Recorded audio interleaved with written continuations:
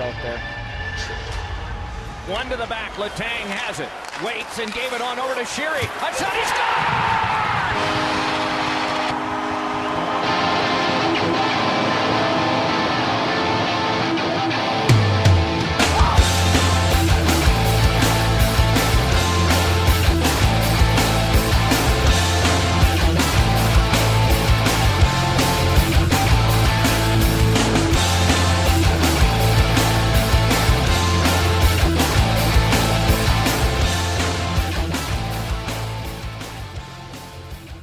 Don, did you get a chance to listen to our interview last week with the virtually unbookable Tom Verducci? No, I haven't yet. I have not. It's too bad because I am curious as to what you thought about the quality and my, I guess, decision to you said just go with it. Yeah, because yeah. I got an email from someone who essentially said I should have hung up on Tom Verducci. Oh, is that bad? I didn't think it was that bad. I do remember you mentioning it during our part of the podcast that it got bad and that it clears up. It started bad. It sounds in the beginning like he's driving in the car with the window open. Right. And then it sounds like about 4 minutes in, he closes the window. Yeah, I mean, I've listened to, I use the word professional radio or podcasts where something is bad. And if it's just a caller, then they're like, look, buddy, you got a bad connection. Sorry, we'll get you next time. But, if it's Tom Verducci. Right. If it's someone that they've tried to book, they usually fight through it. And if he keeps getting disconnected, I've heard shows where the guy will even get disconnected 3 or 4 times, and they'll just eventually say, like, I guess this isn't going to work. But, you take what you can get with guys like that. We did I think it was a 30-minute interview with him. And 6 minutes of it were bad. And if you didn't get through that 6 minutes because it was so bad for you, I'm sorry. Yeah, you listen back. So like after the email, you listen back to it? Yeah. Yeah, it was 6 minutes. Yeah, what can you do? Yeah. We're just not... I'm friends with a guy who... He has a podcast. I would mention it. I could probably figure out what it is. And they had a guest stiff the other night. Okay. And I think they kind of are in a position where if a guest stiffs, like I think that, see, we piece our show together during the week. Right. I might record an interview on, like this week. I recorded the first interview on Monday at 1 o'clock in the afternoon. I recorded the second interview on Tuesday around 4 o'clock in the afternoon. And now here we are on Thursday at 10 o'clock p.m., and we're going to record the parts that will go before, in between, and after those interviews. Right. Yeah, we try to make it as seamless as possible, but we also don't hide that we're doing that because that'd be... Right. So that's how this show works, where I think that one works where they have an hour or two designated and they record their show. And if they have a time scheduled for a guest to call in and that doesn't happen, then they go without the guest on that show. And it was a writer from Sporting News, which... It's unbelievable to me that you could work at something like Sporting News, which is a magazine that doesn't even have magazines anymore. Right. Because, it's the Radio Blast, at the Radio Blast on Twitter. Really nice guys, www.theradioblast.com. I recommend their podcast for sure.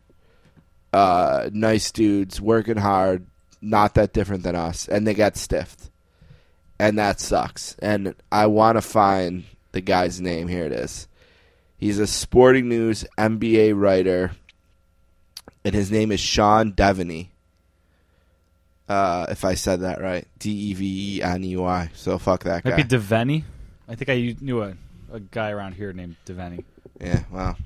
Yeah, that stinks. Yeah, that's the sucks. one thing that's always been kind of amazing to us is the amount of people, especially early on, before we had any credibility, is we need the guests more than the guests need us, but they would still come out. We had Peter King by the 4th show or something crazy like that? It was real early on. Yeah, Joe Poznanski was on the 6th show. Right. Richard Deitch was on the 2nd show. Jeff Pass on the 1st show. Right. So, these are big names in their fields, and they made the time, and they stayed with their commitments. So, yeah, it sucks.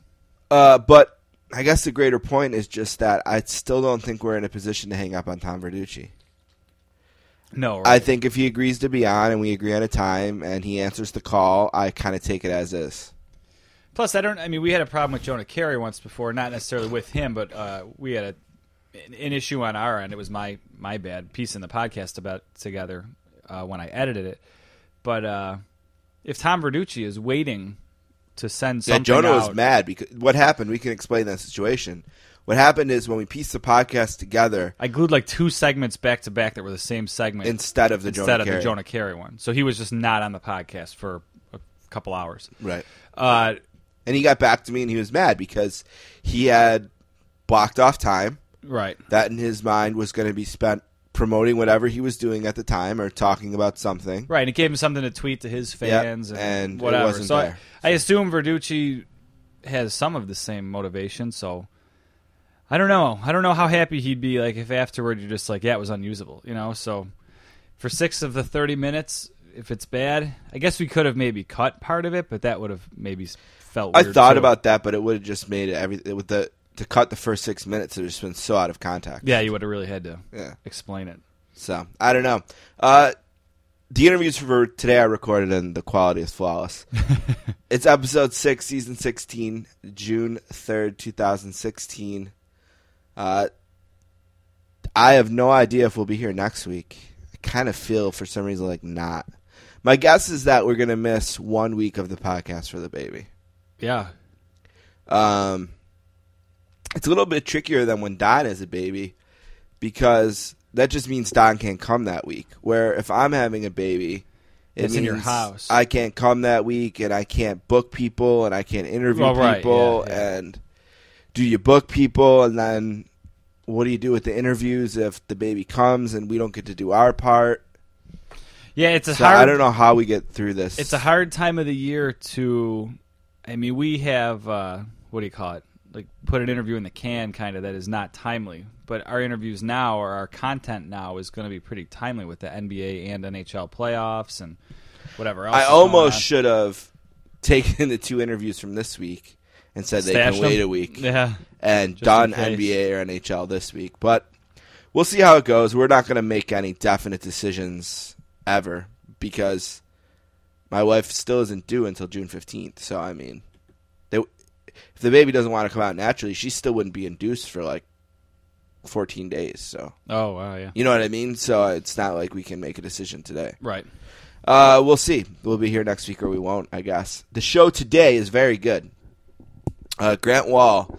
I should have done this on the air, Don. I should have asked you how many Twitter followers do you think Grant Wahl has? I would have been way off. Grant is the senior writer at Sports Illustrated covering soccer. Right. And he also covers soccer for Fox Sports on television.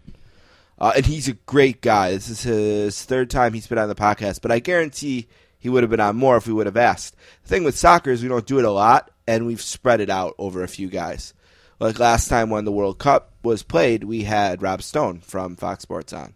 Okay. To talk about the World Cup. So yeah, when you asked me the question, that was my exact thought. Is soccer is a tough call because he's a U.S. guy, so I don't know what his reach is. What did you guess?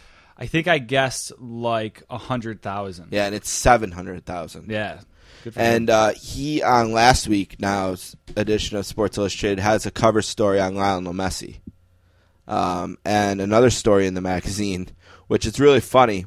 So there's about 11 or 12 pages in this magazine, and there's only, these magazines are thinning out, right? Yeah, yep. And about 11 of them are Grant's great work on soccer. And he got roasted by Mike Francesa on the Mike Francesa show last week. Francesa is talking about what a waste it was, and he doesn't care about soccer. And Francesa's funny. But he's got to be careful. That he doesn't sound like a dinosaur. Yeah, he just doesn't. You know what I mean? He can just say anything. People could say that nobody cares about baseball anymore either. When Mike sounds like a dinosaur, we laugh about him sounding like a dinosaur. Sure, right. Right. Like works for him somehow. But Grant will join us to talk about Lionel Messi and Copa America, which actually kicks off tomorrow, I believe, in the United States. It's the first major soccer tournament in the United States since the 1994 World Cup. And also this month will be the start of the Euro 2016, so we'll have that as well. So Yeah, Copa America starts tomorrow. Yep. So we'll do that with Grant. We have the book club. It's still Your Favorite Band is Killing Me by Steve Hyden. And, of course, we will also have a first-timer today. Not only her first time on the podcast, but the first time the wife of a guest on the podcast will join us. It's Catherine Pearlman, the wife of Jeff Pearlman. Really? And the host of a new podcast called The Sports Parent will join us to talk about her podcast, which is about sports parents who are crazy. Yeah. Did you get into that documentary? We didn't get into any specific documentary, but we got into specific issues, I'm sure, that were in the documentary. Yeah, I can't remember what the documentary is called. It just came out not too long ago, and it's pretty popular. Yeah, so we talk about sports parenting, why she's doing the podcast, parenting in general. We talk about the gorilla. Oh, yeah. Because the day I recorded with her was like the height of Gorilla Gate. Yeah, and everyone's an expert. Which was like gorillas. A parenting issue, I guess. Yeah. So we talked to her about that. And then we'll finish with one last thing. So let's get started now with three things. Let's play a game. All right. Count of three. 1. Alrighty. I'll kick it off. 2. The oil patterns on a PBA lane are very, very difficult. 3. I might be able to beat Jamarcus Russell at quarterback. This is the funnest night ever. Did we just become best friends? Yep. Now let's move on to other business. We really need to update this drop. How long has Jamarcus Russell been out of the league? I don't know. We talked about him last week with the most embarrassing jerseys. Holy hell. All right, the NHL playoffs are almost over. The Stanley Cup Finals, last week when we had a podcast, we didn't know who was going to be in it. This week, the Pittsburgh Penguins are 2 wins away from their 4th cup. So let's just start with what were your impressions of the first 2 games of the cup? You watched them, I assume. I did. To some degree, at least. Yeah, they weren't that good. I'm again kind of bored by it. I think last night's game got good for about the last period and overtime, but it was kind of boring. I saw your brother posted something about it being a snooze fest, and I think, and if you're a San Jose fan, this is probably driving you nuts too. I think a lot of that has to do with the officials kind of eating their whistles. Like that hasn't helped the flow of the game, like you maybe would think it would. Just you got 2 teams with a lot of stars on them. Maybe that would let them play, but it doesn't seem to have worked that way. No, I would think the opposite. You're not letting the stars skate. I mean, right, yeah. If you're out there and you're not grabbing onto someone all the time, you're making a mistake because... And if you're a San Jose fan, and by the way, I think this is a huge plus for San Jose. Sure, they have a better power play. Yeah, which they'd like to see out there. Yep. So sure. But think about how the clutching and grabbing is slowing down the games and how much faster Pittsburgh looks. is, yeah. So if this game was being played with both teams being allowed to be as fast as they could be, right? I don't think that San Jose would have a chance. Yeah, you'd have to. I mean, what is their power play clicking at? It was close in the 30s. Yeah, right? If they could get a power play goal or 2 a game, maybe that offsets that a little bit. But yeah, they haven't been good. I mean, they have been outplayed. They've been both games essentially dominated. Yeah, I thought the first game was okay. I mean, the first game it was fun. The first period was really interesting to watch. Just the Penguins kind of run them out of the building. Right. The second period was interesting to see the Sharks respond. Maybe that's more what I mean is it's not all that competitive. For as close as the games have been, San Jose has just been dominant. Very lucky to be in the games. Yep. San Jose has been very lucky. Yeah, what's his name? I always want to call him Marvin, but that's the football player. Martin Jones has been incredible. Yes, very good. Pretty much the whole playoffs. Yeah. He's been great. I was a little annoyed last night, and we talked about this on Twitter last night. The only penalty in the NHL that's called 100% of the time is the ridiculous penalty they call when the defenseman shoots it out of his zone in the offensive zone. Right. That's the only thing that's 100%. Yep. And to me, when you slap a guy in the face with your stick, they need to call that every time. I don't care if you're letting it go. I don't care if it's overtime. I don't care. Yeah, that had to be a makeup call for the one they missed earlier, right? The pretty blatant one they missed but earlier. That has to be called all the time. No, Anytime absolutely. you see it, you have to call it. I think every penalty should be called every time. But and after the 2006 lockout, we sort of had that for a few years, and everyone loved the game and all the goals that were being scored. That's and what stats went up, and now somehow We've let the old Canadian mentality of hockey and calling hockey drift back into the game. We're getting a more boring product. Yeah, I don't think anyone's more guilty of eating whistles in like any other sport in big moments than the NHL. Basketball is bad too. Yeah. Basketball and hockey they're very bad. We read about this in scorecasting, though. Officials would rather miss a call than make a wrong call. It's like loss aversion a little bit. That call that they let go, it's so obnoxious. I mean, nobody is around those two players. That was Malkin, right? It's right in the middle of the ice. Yeah.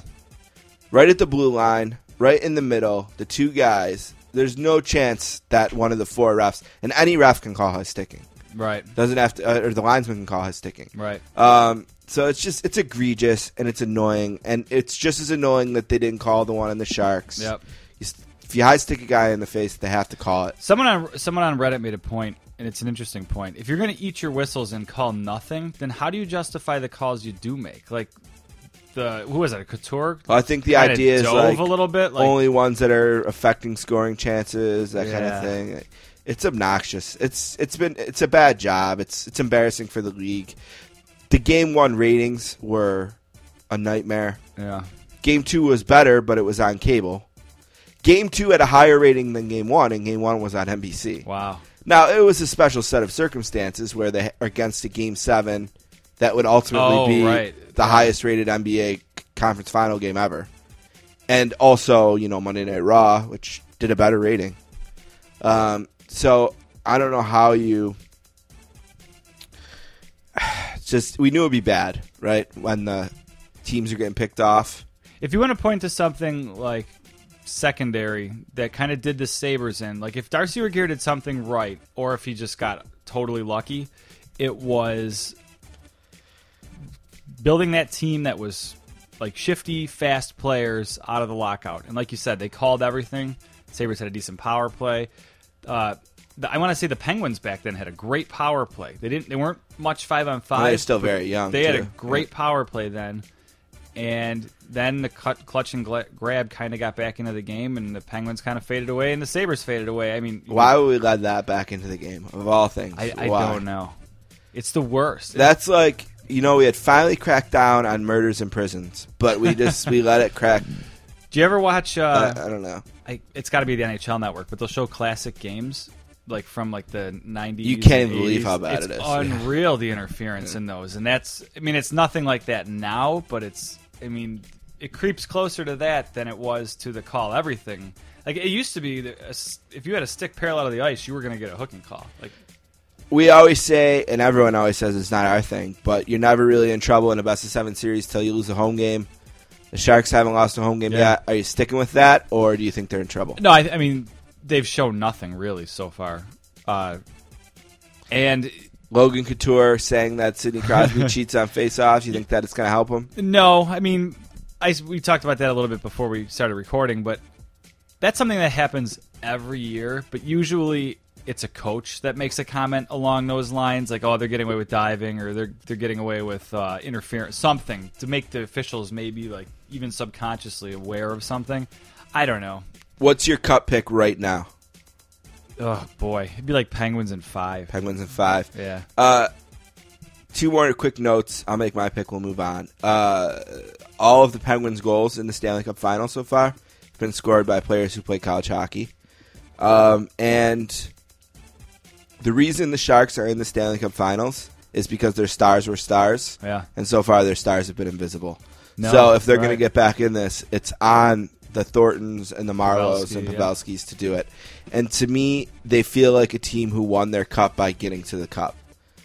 Being able to say Marlowe and Thornton are no longer 2 of the top 5 guys to play a game. Games played without playing in the cup. Like, it just kind of feels like maybe getting there. Yeah, for a team that maybe like exercised some demons and faced a little bit of adversity getting there and like overcame it, where in the past they would have choked or whatever. They look out of their depths. I mean, they look over their head right now. I would probably pick the Penguins in 5 as well. I would assume that they'll split in San Jose and that the Penguins will take care of business in Game 5. I mean, if the Sharks, no matter how ugly it looks, if they win the 2 home games, they need to win the 2. It's a series. Yep. I mean, it's but they've got to. If they split them, Yeah. It's not getting back there, I don't think. No, probably not.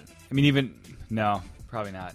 So, the NBA Finals are going on right now. Game 1 between the Cavs and the Golden State Warriors. Before we get to the finals, we have to talk about the fact that when we spoke last time, the Golden State Warriors were down 3-1. Yeah. And it did not shock me by any means that Oklahoma State let that slip through their fingers. I think I said on the show last week, is there any reason that it would be some kind of shocking result for a team that won 73 games to win 3 in a row? No, I think what we talked about that maybe makes it a little bit surprising is they were getting dominated in the losses. Yeah. So. But look at the Warriors won Game 5, which is probably what you'd expect. And the Thunder had him in Game 6, and they let it slip away.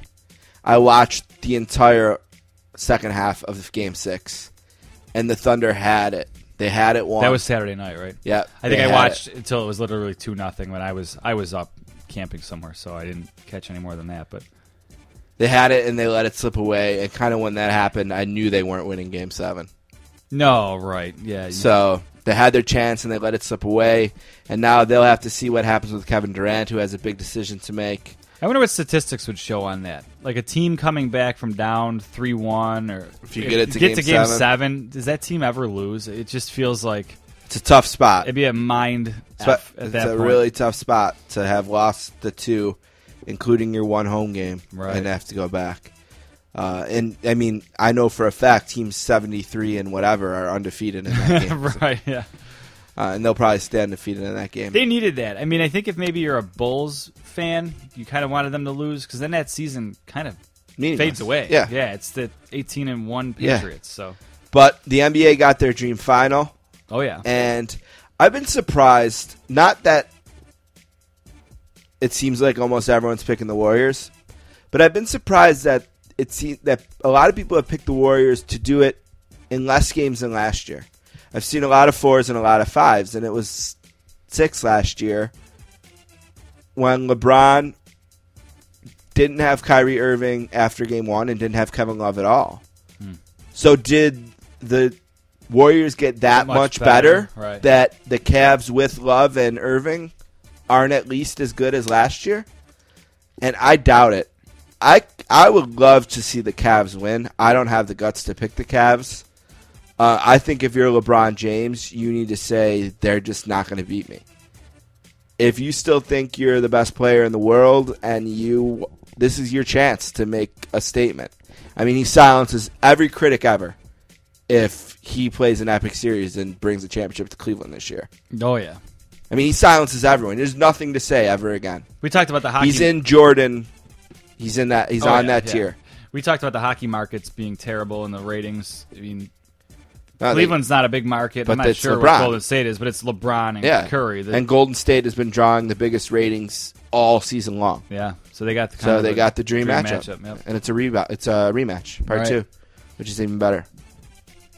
All right, last thing, and we'll move on. This has kind of been a long segment. I've been enjoying it, but college football is one of those things. And the NCAA in general is like this. Yeah. And I guess the NFL is like this too, but you just wonder sometimes how it has any fans. Right? Especially in college football, where we've always made the point in the show of don't gloat when your rival goes down to a scandal because everyone's around the corner. Yeah. They all have scandals, and there's a bunch of them to talk about this week. So Baylor, who is just a few years past opening a beautiful 50,000-seat stadium, the house that RG3 built, has essentially had to gut their program in the last week because I guess there's a culture of sexual assault on campus with football players and the way it's handled. Art Briles, the coach of Baylor, fired. He's gone. The president of the college, fired. Gone. Or the athletic director, I think, not the... Yeah, I'm not sure he got fired. You know what I heard that was funny about... 2 guys are fired. One of the guys got fired, like, as the position he was at, but he was going to continue to teach at the school. Right. And ironically, the thing he teaches at the school is law. I don't even know what to say about it. I mean... Yeah, I mean... This is one of the cases where it's like the football player was accused of rape. They kept telling the girl not to pursue it or it didn't happen, and then she won in court. Right. Due process happened, right, and due process said she was raped. So what do you do for Baylor? I mean, what do you even say? Like, you get what you get, Baylor, right? I don't understand what these colleges have to gain by hiding this stuff. Like, does it sound that bad? Like, if a football player or any athlete gets accused of a rape or sexual assault and the school catches him and kicks him out, that looks bad on the player. If something like this happens, then it looks bad on the player and the entire school and anyone that knew about it. Like, I don't understand. It's a bad look in general, and it's disgusting. I mean, we've had this problem with the NCAA for a long time. I mean, yeah, the president was demoted. Yeah, his name is Ken Starr. Demotion of President Ken Starr and sanctioning. The athletic director was sanctioned, not demoted or fired. So these guys must have knew something happened and pressured the girl or told advised the guys on how to proceed. Something. Because I heard on Adam Carolla's podcast today, he was talking about like the Duke lacrosse thing, which turned out to kind of be nothing, right? The whole Duke lacrosse thing. It's like, why does the coach get fired when a player does something at a party? And I kind of agree with that, but I assume that in this case, like you said, the coach was like fostering. Well, I think Andy Staples kind of boiled the whole scandal down into one paragraph. Baylor University is in the business of selling a college education that costs $54,000 a year in tuition, room, and board. Its current customer base of 16,787, better known as the student body, is 58% female. So when attorneys from Philadelphia firm Pepper Hamilton presented their scathing report that painted the university's handling of sexual violence claims as bumbling, inept, and inadequate, and the football's program's handling of them as unhealthy, dangerous, and possibly in violation of federal law, Jesus. There was really no other option for the board. Yeah, of course. So that's Baylor. So that's part one of college football's awesome week here. Okay? Part two is, and Andy Staples is actually kind of in the center of this as well. There's a player who plays, he's a high school senior right now. He was the number 10, he was a 5-star recruit, number 10 overall in the nation. And he's recruited to play for Mississippi State. He's involved in an altercation in his neighborhood where 2 women are fighting. I think one of the women is his sister. Okay. This happened in March. The fight kind of gets on the ground, and I assume the girl that's losing is his sister. So he comes in, he kind of tries to break up the fight. The girl that's beating up his sister is sort of unrelenting and doesn't heed to his attempts to break it up. Uh-huh. So he punches her about 5 or 6 times. Jeez. And she's laying on the ground, essentially. So he's a 6'5", 260-pound, 18-year-old hovering over a female on the ground, and he punches her about 5 or 6 times. He's charged with 2 crimes. One, some kind of misdemeanor assault, and like a disturbing the peace type misdemeanor as well. So what do you do? What in your mind? That's basically the facts of the case. Now, there's a video of this. You can watch it, and everyone did. Right. So you're Mississippi State. What do you do? I'll tell you what they did. If I'll give you the power, what do you do? I guess what you do. I mean, you're in a no-win situation. Let me give you a few more facts about the kid. Okay. He's got no other record. Okay. No other history of violence. No history of any sexual assault incidents or violence incidents, whether it be against men or women.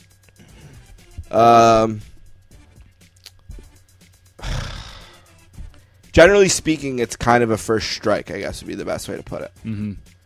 It's a big one. Yeah. But what do you do? What do you do? I guess you let it play out. You let the courts handle it. Well, I mean, it's played out. He got charged with 2 misdemeanors, no felonies. He's not going to do any jail time. I don't know. I mean, it's one of those tough things. Like, you can be the moral authority. Now, if he was here. a regular student, this would not prevent him from enrolling in the university. Oh, okay. The university would not stop him from enrolling into the college because of an incident that happened when he wasn't a student that wasn't a felony. Does the NCAA have any rules against this, or no, because he's not even a student yet? I guess the tough thing about football or any sport, and it makes us make these kind of moral decisions, is like if they decide to take the high ground, then some other school is just going to pick him up. Correct, and he's the 10th best player guy in the country. Yeah, so I don't know. I guess you move forward with him on your team. So they suspended him 1 game. Okay. And they've told him that he needs to face counseling. Okay. So counseling and 1 game. Maybe if you're going to look at it that way, I guess I was looking more cut and dry, like do you keep the kid or cut the kid? Maybe you could be a little more severe than that. Suspend him for 4 games or half the season or something like that. Well, you might remember that a similar situation happened in Oklahoma a few years ago with Joe Mixon, right? Wasn't a student yet. He was on campus taking summer classes. So a little bit different. He wasn't quite high schooler still. He was at the school. But he punched a girl in the face. And he got suspended 1 year. And that decision was pretty widely pounded on. As being too harsh? It's not being harsh enough. Really? Now, like I said, he suspended the first game of the season. He's required to participate in counseling programs through the university. I guess, I mean, the hard part about it is it's a heat-of-the-moment thing. If you see a family member getting beat up, I guess the tough part is the 6 punches thing. You know, his name is Jeffrey Simmons. Like I said, he's a 5-star recruit. He has an ongoing legal process, misdemeanor charges, no felonies. I take it he had a scholarship because of his status. I mean, obviously he's a great player. Right. Does that affect his scholarship at all? Misdemeanors don't. Okay. Felonies would have. Gotcha. Based on conversations our staff has had with school, community, and church leaders, this incident appears to be uncharacteristic of Jeffrey. It's a highly unique circumstance to administer discipline to a student for an incident that occurred prior to that individual joining our university.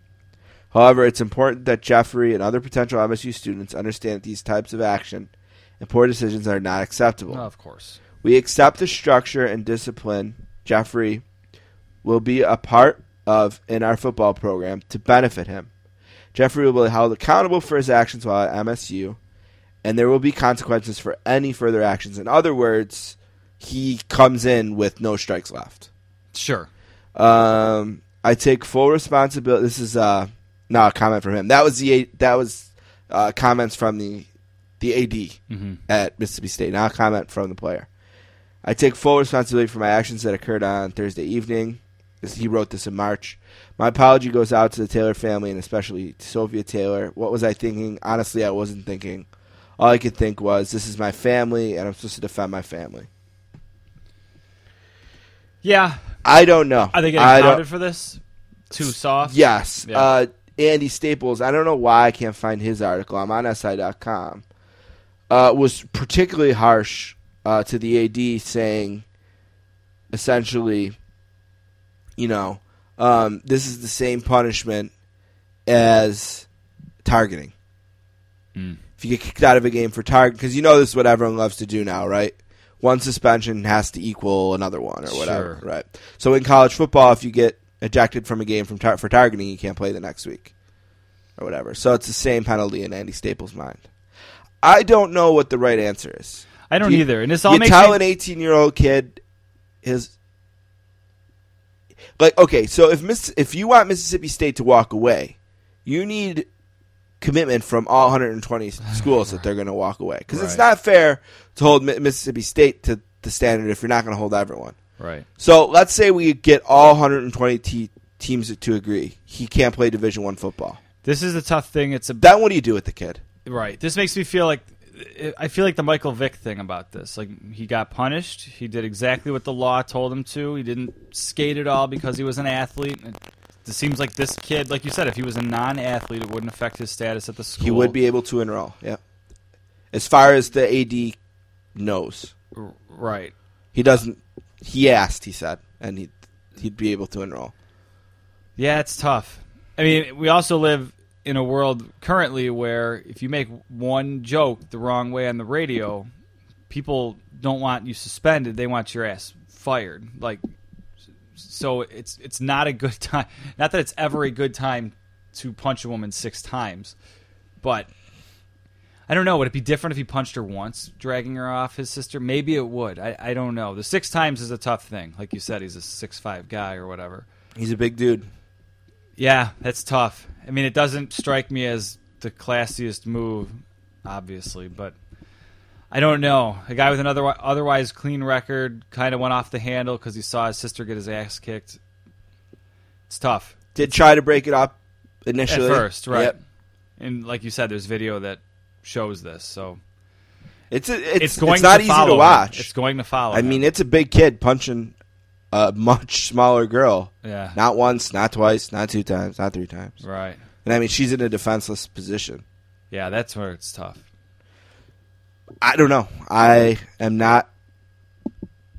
I guess I'm just not the moral authority. I don't know. I'm not either. And like you said, we've had a disagreement with this about Vic maybe a little bit, that I think the NFL is a privilege, but then again, he did do his time. And I was talking to my brother about this actually kind of recently, and he's like, if Vic was like a waiter and he did that, would you tell him he could never work again as like a waiter? You know what I mean? Like, what job? I'm particularly uncomfortable in telling people they can never make a living doing what they do again in general. Right. Especially for like social issues. Plus, this kid is. I don't know. He's an 18-year-old kid. Hopefully, he can. If that. Right. Hopefully, he can spin this some way positive. I mean, not for that one girl, obviously, but I don't know. I'm always uncomfortable talking about these things because I feel like whatever we say is going to be wrong. What if Mississippi State offered the girl a scholarship? I don't know how old she is. Yeah, I don't know if she's in college. That's interesting. Is that a potential solution? Because, like you said, if you cut them, some other school with less moral. What if Mississippi State says to her, "Look it, this kid did wrong. We're going to try to make him a better person. He lives in the same neighborhood you do. We want to make him better. So we're going to take him. But not only do we want him to be better, we want to help you too. You go to school anywhere in the United States and we'll pay for it." Yeah. Is that something? I don't know. I have no idea. I'm not sure. I'm not sure if that looks like you're something? buying the girl out, but I mean the process is. I mean, he still has to go to court, and he still has to deal with criminal. You're not asking her to drop charges or anything like that. Right. Yeah, I don't know. I don't know. I have no idea. I'm on, like you said, these are uncomfortable. All right, one more that's a little less uncomfortable. Okay. All right, so Baker Mayfield. Have you heard about the Baker Mayfield rule in the Big 12? I recognize the name, so I'm sure I've heard it. All right, Baker Mayfield is the quarterback at Oklahoma, who Okay. nearly won the Heisman Trophy last year. Now, Baker Mayfield is unique because Baker Mayfield was a walk-on athlete at Texas Tech. Okay. A non-scholarship player at Texas Tech for 1 year. And he transferred to Oklahoma and walked on at Oklahoma and earned a scholarship there. So Oklahoma wanted to have a rule passed, which exists in other conferences around the country, where you don't get charged a year of your eligibility for transferring from a walk-on situation to a scholarship situation.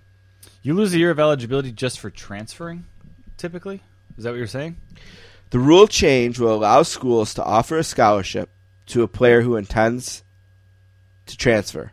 Players will then have to sit out a season if they decide to leave. Oh, okay. That happened. Okay. If no scholarship is offered, the player would be free to go to another Big 12 school and play immediately.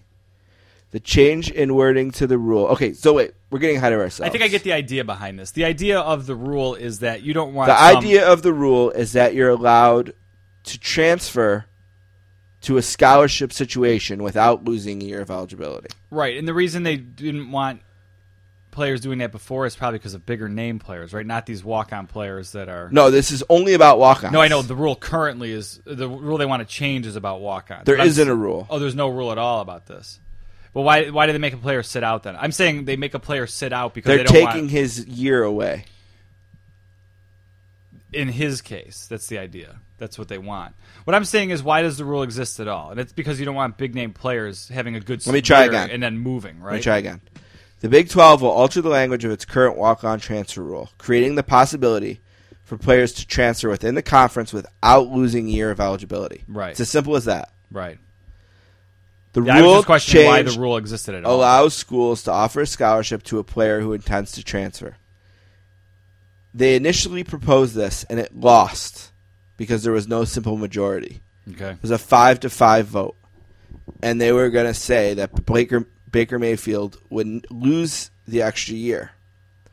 But obviously that wouldn't stop him from playing that extra year in the SEC or the Big Ten or any of the schools. Oh. So basically they're saying, look, kid, you want to stay in school another year at Oklahoma. Well, you can't because it's against the rules in the Big 12 Conference. But you still want to stay, you can play at Alabama or Florida or Michigan, Right. or wherever. So they use a year of... I thought if a player transferred, he had to sit out the next season. But obviously that's not the case. They're saying he The loses... rule change will allow schools to offer a scholarship to a Right. player who intends to transfer. Players would then have to sit out a season. If no scholarship is offered, the player would be free to go to another school and play immediately. Is the idea that they shot this down just because Oklahoma has a player that would benefit? That was generally the opinion. Yeah, that's kind of shit. That's crappy. And It hurt this poor kid. The spin was that they didn't want players luring other teams' players with scholarships, which is idiotic because they can avoid the whole thing by just giving their player a scholarship. Right. Right? I mean... Yeah.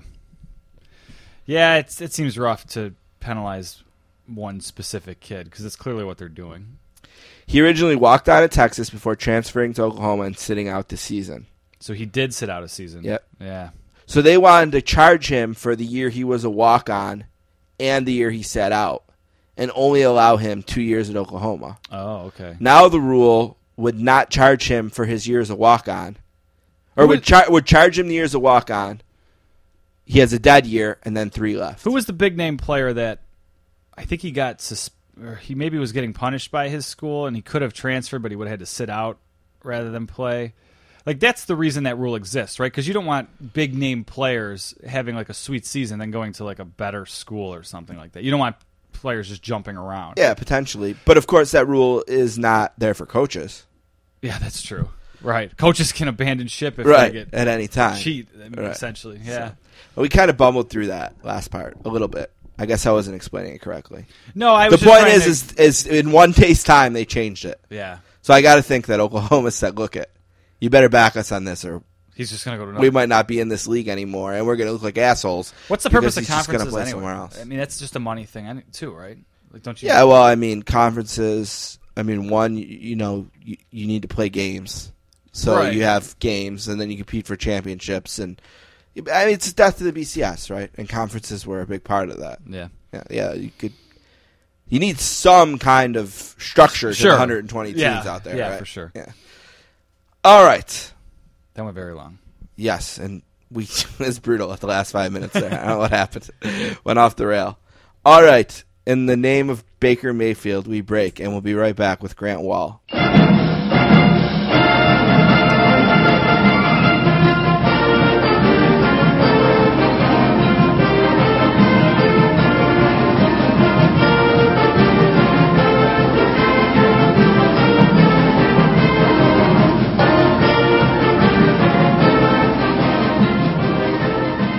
All right, our next guest is from Mission, Kansas, and is a graduate of Princeton. In November of 1996, he joined Sports Illustrated. where he's covered just about everything, but it's settled mostly on soccer, where he's a senior writer today. He also covers soccer for Fox Sports. He's making his third appearance on the podcast today. A warm sportscaster's welcome to Grant Wahl. What's up, Grant? I'm good. How are you doing? Doing very, very good. Enjoying Memorial Day as we talk on the holiday. Soccer never takes holidays. Certainly seems like it. It's one thing that's fun about covering the sport is soccer never stops. It's basically there's a game going on somewhere in the world 365 days a year. Yeah, and I was kind of trying to get a sense of where everyone's at last night when I was putting things together for the article, because I read everything in the magazine last week that you had worked on in there, and was trying to understand COPA America a little bit better and kind of exactly what that tournament was, why it's being played 2 years in a row. It's kind of piecing everything together. And one thing I noticed, I have to kind of clarify this for me, it seems like many nations in the COPA America especially, and I don't know why this wouldn't be true of the Euro as well, but it seems like I noticed it more in COPA articles, that many teams have to make a decision about whether they're going to fully commit to COPA or if they're going to kind of really go all out for the Olympics. Can you kind of explain why that's a conflict for some countries? Brazil's the only country where it's a real conflict, it seems like, in the sense that the Olympics take place, obviously, in August, and soccer is a part of the Olympics. However, Olympic soccer is kind of a strange animal because on the women's side, it's the same top players in the world. All the best players in women's soccer will be at the Women's Olympic tournament. There's no restrictions on it. On the men's side, Olympic soccer is an under-23 tournament for young players, but each team is allowed to have up to 3 players over the age of 23 that they can bring in. And that was sort of a compromise that was reached so that FIFA doesn't want men's Olympic soccer to be a threat to the World Cup. Okay? Yeah. So that's why there's an age restriction. But they want there to be enough star power that people will want to watch and buy tickets. And so that's why they allow 3 players over the age of 23 per team. And Brazil is prioritizing men's Olympic soccer this year for a few reasons. One, the tournament's in Brazil. Right. And they want to look good, especially after being embarrassed, losing 7-1 to Germany in the World Cup semifinal in Brazil 2 years ago. But also because, if you could believe it, Brazil has never won an Olympic gold medal in soccer. And they've won everything else. They've won the World Cup 5 times. They've won every other trophy out there that's available to them, but they've never won an Olympic gold medal. And so they really are prioritizing it this year. And so Neymar, their star player, far and away their best player, is going to play in the Olympics and will not play in Copa America for Brazil. And basically, very, very few players this year are playing in both the Olympics and the Copa America, or the Olympics and the Euro. It's just, they're so busy during the club season that to play in 2 major tournaments in the same summer is a lot to ask. And the way that the FIFA calendar works, the Olympics are actually not on the official FIFA calendar, which means that clubs are not required to release their players to play in the Olympics. So it gets very complicated because the Copa America is actually on the FIFA calendar. So if a national team wants a player for Copa America, the clubs have to release the players to play in Copa America. They cannot refuse. They can refuse for the Olympics. And so Neymar's club, Barcelona, worked out a deal with Neymar, and they said, look, we'll let you play in the Olympics. We know how big it is for you and your country, but if we give you permission, because we don't have to play in the Olympics, we do not want you playing Copa America as well. And so Neymar is not in the Copa America. That may be a long-winded response and more than you're expecting, but it is complicated. Other countries in Copa America are not sending B squads. Brazil is sending something close to a B squad because of this. But for the most part, the biggest stars for these national teams are going to be involved in Copa America Centenario coming up here in the U.S. I think it's a really interesting show of where power is in the game. Because as you were talking about the compromise made for the Olympics with the 3 guys over 23, if you read Jack McComb's book called Dream Team, on the Dream Team, they actually had a really similar negotiation when deciding to allow the NBA players in to the Olympics. But by the time the negotiations ended, it was down to 1 college guy, which ended up being Christian Laettner. Like initially in those negotiations, it was like, okay, maybe we'll do 6 and 6, or maybe we'll do and obviously the power in that case lied with getting the NBA players, where it seems like obviously in this case the power lies with FIFA ultimately. So like soccer has a history much more. The national teams in the World Cup have always had more power in that relationship with the clubs and than in sports of basketball or ice hockey. So that's changing though a little bit. The clubs in soccer have more power than ever now, and so there's a bit of a give and take with FIFA on certain things.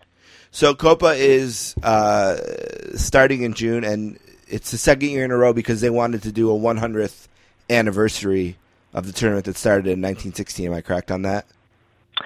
Yeah, it's interesting because Copa America is the oldest international club or international competition in world soccer. It's older than the Euro is, but it's always been a South American tournament of all the national teams in South America. It's a weird situation because South America, they have 10 countries that participate in South American soccer tournaments, and it's very hard to have a tournament with 10 teams. So Copa America has almost always been a 12-team tournament where they've invited guest teams to fill those last 2 spots. And so most of the time that's been Mexico, the guest team, but the U.S. has participated a few times. So has some Central American countries. Jamaica was in the Copa America last year. Even Japan has participated in the Copa America on previous occasions. So it's a little weird, but South America has always been looking for a way to get more nations involved in the tournament, and this proposal has been out there for a long time. I remember writing a column proposing this several years ago of combined Copa America, where you would take all the South American teams and include the U.S. and Mexico and top North American teams, and make it a 16-team tournament, because a 16-team tournament is actually a perfect size because it allows there to be just the top 2 teams in each group to advance, like it is in the World Cup, and there's no kind of, it's not kind of unbalanced, like a 24-team tournament is, or something like that. So finally, we have that this year. It's a special tournament, special Copa America that is celebrating the 100th anniversary of CONMEBOL, the South American Confederation. But it's in the U.S., and it's going to get a lot of people coming to the games, and it's got a lot of top stars in it. And finally, we have a tournament between World Cups that the U.S. can participate in that is a rival to the stature of the European Championship. And I've always wanted that. I always felt like the U.S. should have more competition, more accountability between World Cups. Right, and this is the first tournament, obviously, on this scale that's been here since the World Cup '94, right? I mean, on the men's side, anyway. Yeah, on the men's side, it is. I mean, I'm basically saying this is the biggest men's soccer event in the U.S. since the 1994 World Cup, and the biggest soccer event in the U.S. since the 1999 Women's World Cup, which is cool, Hopefully, it'll be something that we remember as much as those tournaments, And I think also, too, it sets up the U.S., if it's a successful tournament, as everyone's expecting, it sets up the U.S. to potentially host a World Cup in 2026 and bid for that tournament. And I'm actually hoping that one of the legacies of this Copa America is that it's not just a one-off, that they decide in the future permanently to make this combined Copa America the way it works, and that the U.S. would be involved in the future as well. I can't believe that they haven't had a World Cup since. I know it's such a world event. There's many places you have to serve, but it's just like it seems like every time they try to organize one, there's this nightmare with the stadiums, and they build these stadiums that turn into giant bird nests, and it's like, well, we have the stadiums, and it seems like we certainly would support the event. Seems like it'd be a no-brainer going forward for one to come here, no? From a logistical perspective, the U.S. is an amazing place to have a World Cup. I find it interesting that the U.S. in '94 still holds the all-time record for ticket sales for a World Cup, even though that World Cup only had 24 teams and fewer games than the current 32-team World Cup has. Right. So clearly, from a logistical perspective, the U.S. could host a World Cup tomorrow with our stadiums and our infrastructure, and that's a huge selling point. Plus, people tend to like coming to visit the United States. But then again, the FIFA corruption scandals that we've seen over the past several years, a lot of those are tied to World Cup votes. And you remember in 2010 when they awarded World Cup 2018 to Russia on the same day as they awarded World Cup 22 to Qatar. And basically ever since then is when we've seen FIFA, be thought of as this truly corrupt organization. And then last year having the U.S. Department of Justice put the hurt on them and arrest people and indict people. So, FIFA's kind of slowly trying to get out of that now. They've elected a new president, and so I think the U.S. has a much likelier chance of winning the right to host World Cup 26 than it did in that vote that took place back in 2010. Is the U.S. team a player in this tournament? Are they a team that can be taken seriously as a contender? I think the U.S. should be taken seriously in this tournament. There's pressure on the U.S. and Jurgen Klinsmann, the coach, in that if they don't get out of their group, and it's not an easy group, you've got Colombia, Costa Rica, and Paraguay. All of them have made the quarterfinals of the World Cup in 2010 or 2014. If the U.S. doesn't get out of this group on home soil, there are going to be quite a few people saying Jurgen Klinsmann should lose his job. I don't think he would, because I don't think Klinsmann would ever lose his job for something that's not connected to the World Cup or World Cup qualifying, and this tournament isn't. But, there's pressure in that sense. But the U.S. is also playing some pretty good soccer lately, probably about the best soccer I've seen them play since the World Cup in 2014. And there's no reason that they couldn't make a deep run in this tournament. There's the talent is there to beat any team in this tournament on a good day for the U.S. And I don't think people should come in just sort of saying the U.S. doesn't have a chance. The U.S. should play well in this tournament. All right. Yeah, I've always felt like the German coach is just. I just feel like he's a bad way to grow the game here. I don't know. Maybe they're beyond the point of needing it, but he's just a strange face of the franchise, if that's the way to describe it. And I don't know. They did do a very good job in 2014 at the World Cup, and I mean, I think at least at this point, that's really what matters in this country when it comes to soccer is World Cup. Well, it's interesting at the stage of development that U.S. soccer is in.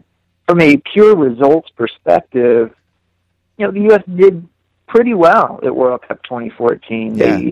They got out of one of the most difficult groups in the tournament, and actually had a chance late to beat Belgium in the round of 16. But on the other hand, if you're talking about it from a playing perspective, the U.S. didn't play great soccer in that World Cup, and so I still think at the stage of the U.S. is in right now that the actual result and how far you go is the most important thing. But, how good a soccer you play should matter as well, and hopefully will matter more and more as we move forward. But Jurgen Klinsmann was hired, back in 2011 and came in and said that he wanted to change the way the U.S. plays and make the U.S. a more proactive team against the top teams in the world. And it's easy to say that. It's another thing to do that. There's some exciting young players in U.S. soccer who I think are going to help the U.S. play a more attractive style, and we've seen glimpses of it already. guys like Christian Pulisic, who's just 17 yeah. already playing in Germany at a high level for Dortmund, and he's gotten off to a nice start for the U.S. Darlington Nagbe is really a good attacking player, and he's getting more time. Bobby Wood had a really good season in Germany and transferred to a Bundesliga team, Hamburg. Real goal-scoring threat. So, there's a mix of veterans and new guys, and we'll see if the U.S. can put it together here. One last thing about COPA, and it ties into your article, the cover story in SI this week on Messi, and it's pretty interesting. One thing I wanted to ask you is kind of a quick aside. Now, the story was kind of authored by you through Messi. Do you speak the same language he does, or did you have to go through the layer of interpretation there as well? How did that work? No, I do speak Spanish, and it came through on this occasion because we did the interview entirely in Spanish.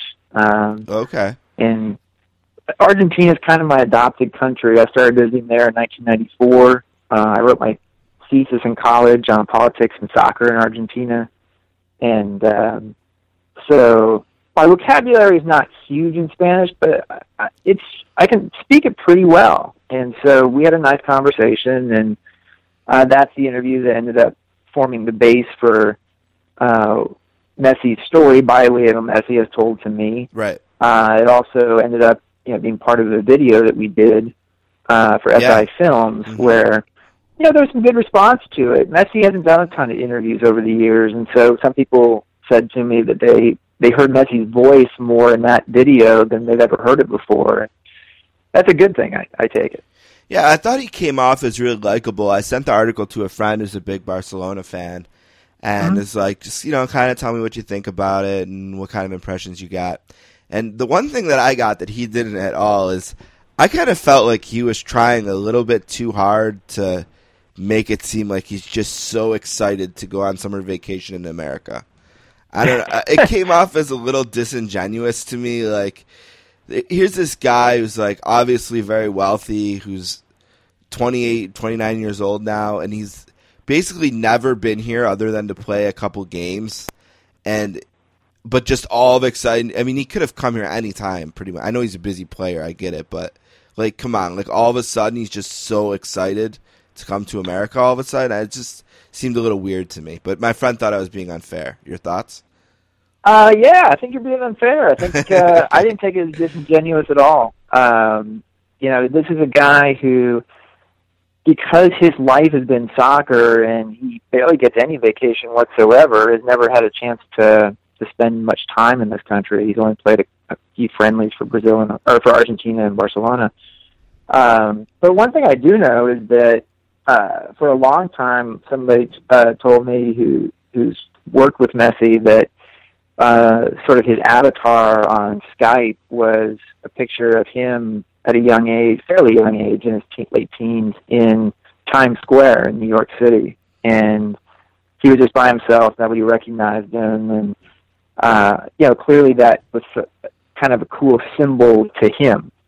And I run into that a fair amount with top soccer stars. They really love the United States. And, I think that comes a lot from consuming U.S. culture, whether it's movies or television or music.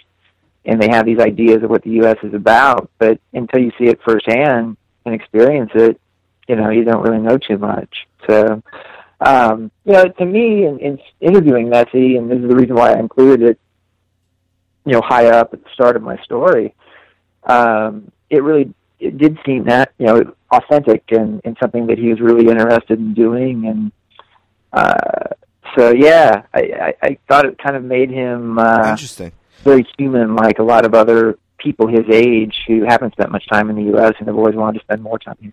I do think it's absolutely amazing that he went to Barcelona at age 13, trained there, and has played there ever since. Like, I know 60 Minutes, I think, or 60 Minutes Sports, one of the two, did a story on the model they have there.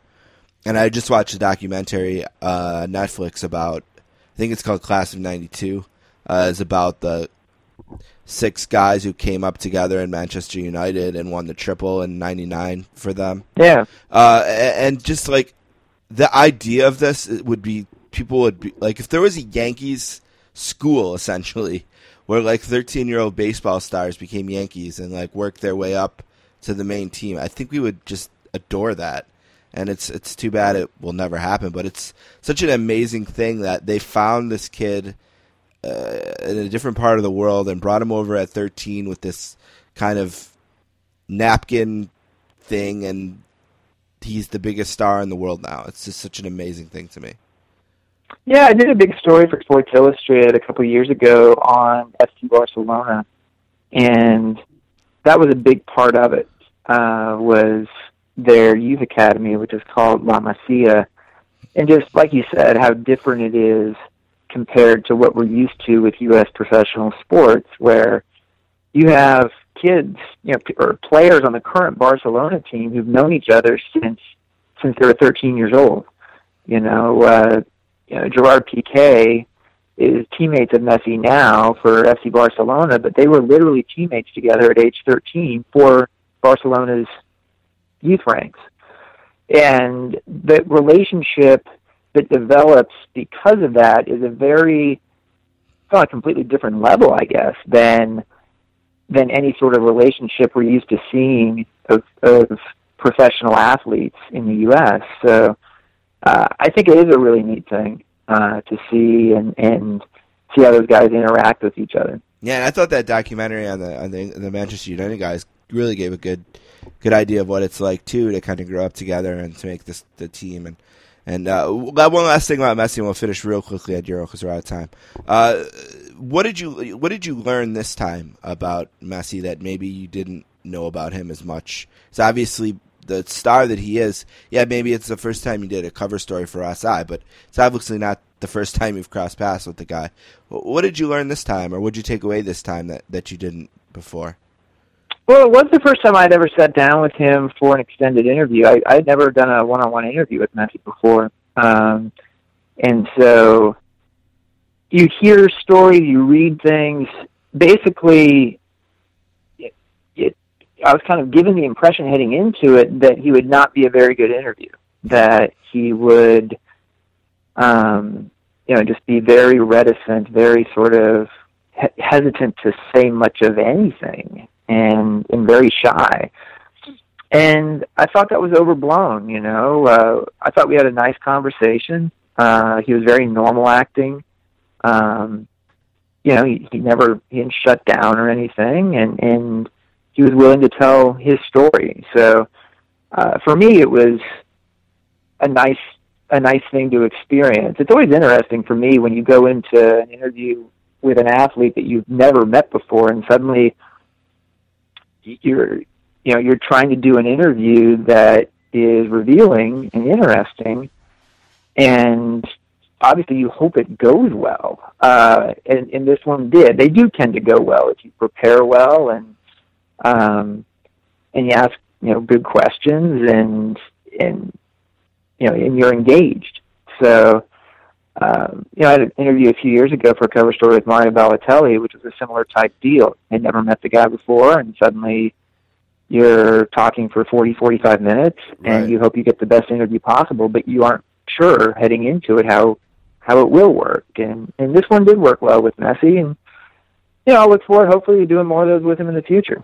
He came off as very likable. I know I was maybe picking on him a little in the beginning, but he came off as very likable, and it made me think that maybe I always think about this when the NHL playoffs start, like, who do I hope is the guy who can finally lift the Stanley Cup in June? And maybe, maybe a lot of people had that thought with Joe Thornton going into this playoffs, and maybe there's a chance at that.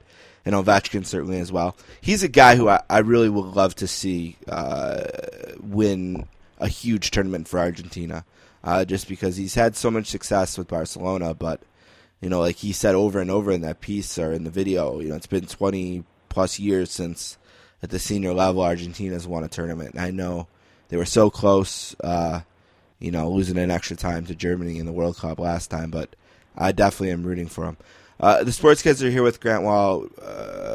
He's at Twitter. He's at Grant Wahl, an unbelievable following there. You can follow him, GrantWahl. And the current issue of Sports Illustrated features this cover story with Lionel Messi, and also another story that's the beginning of a series on soccer and different players, and this starts with the striker and talks with a Mexican player about being a striker.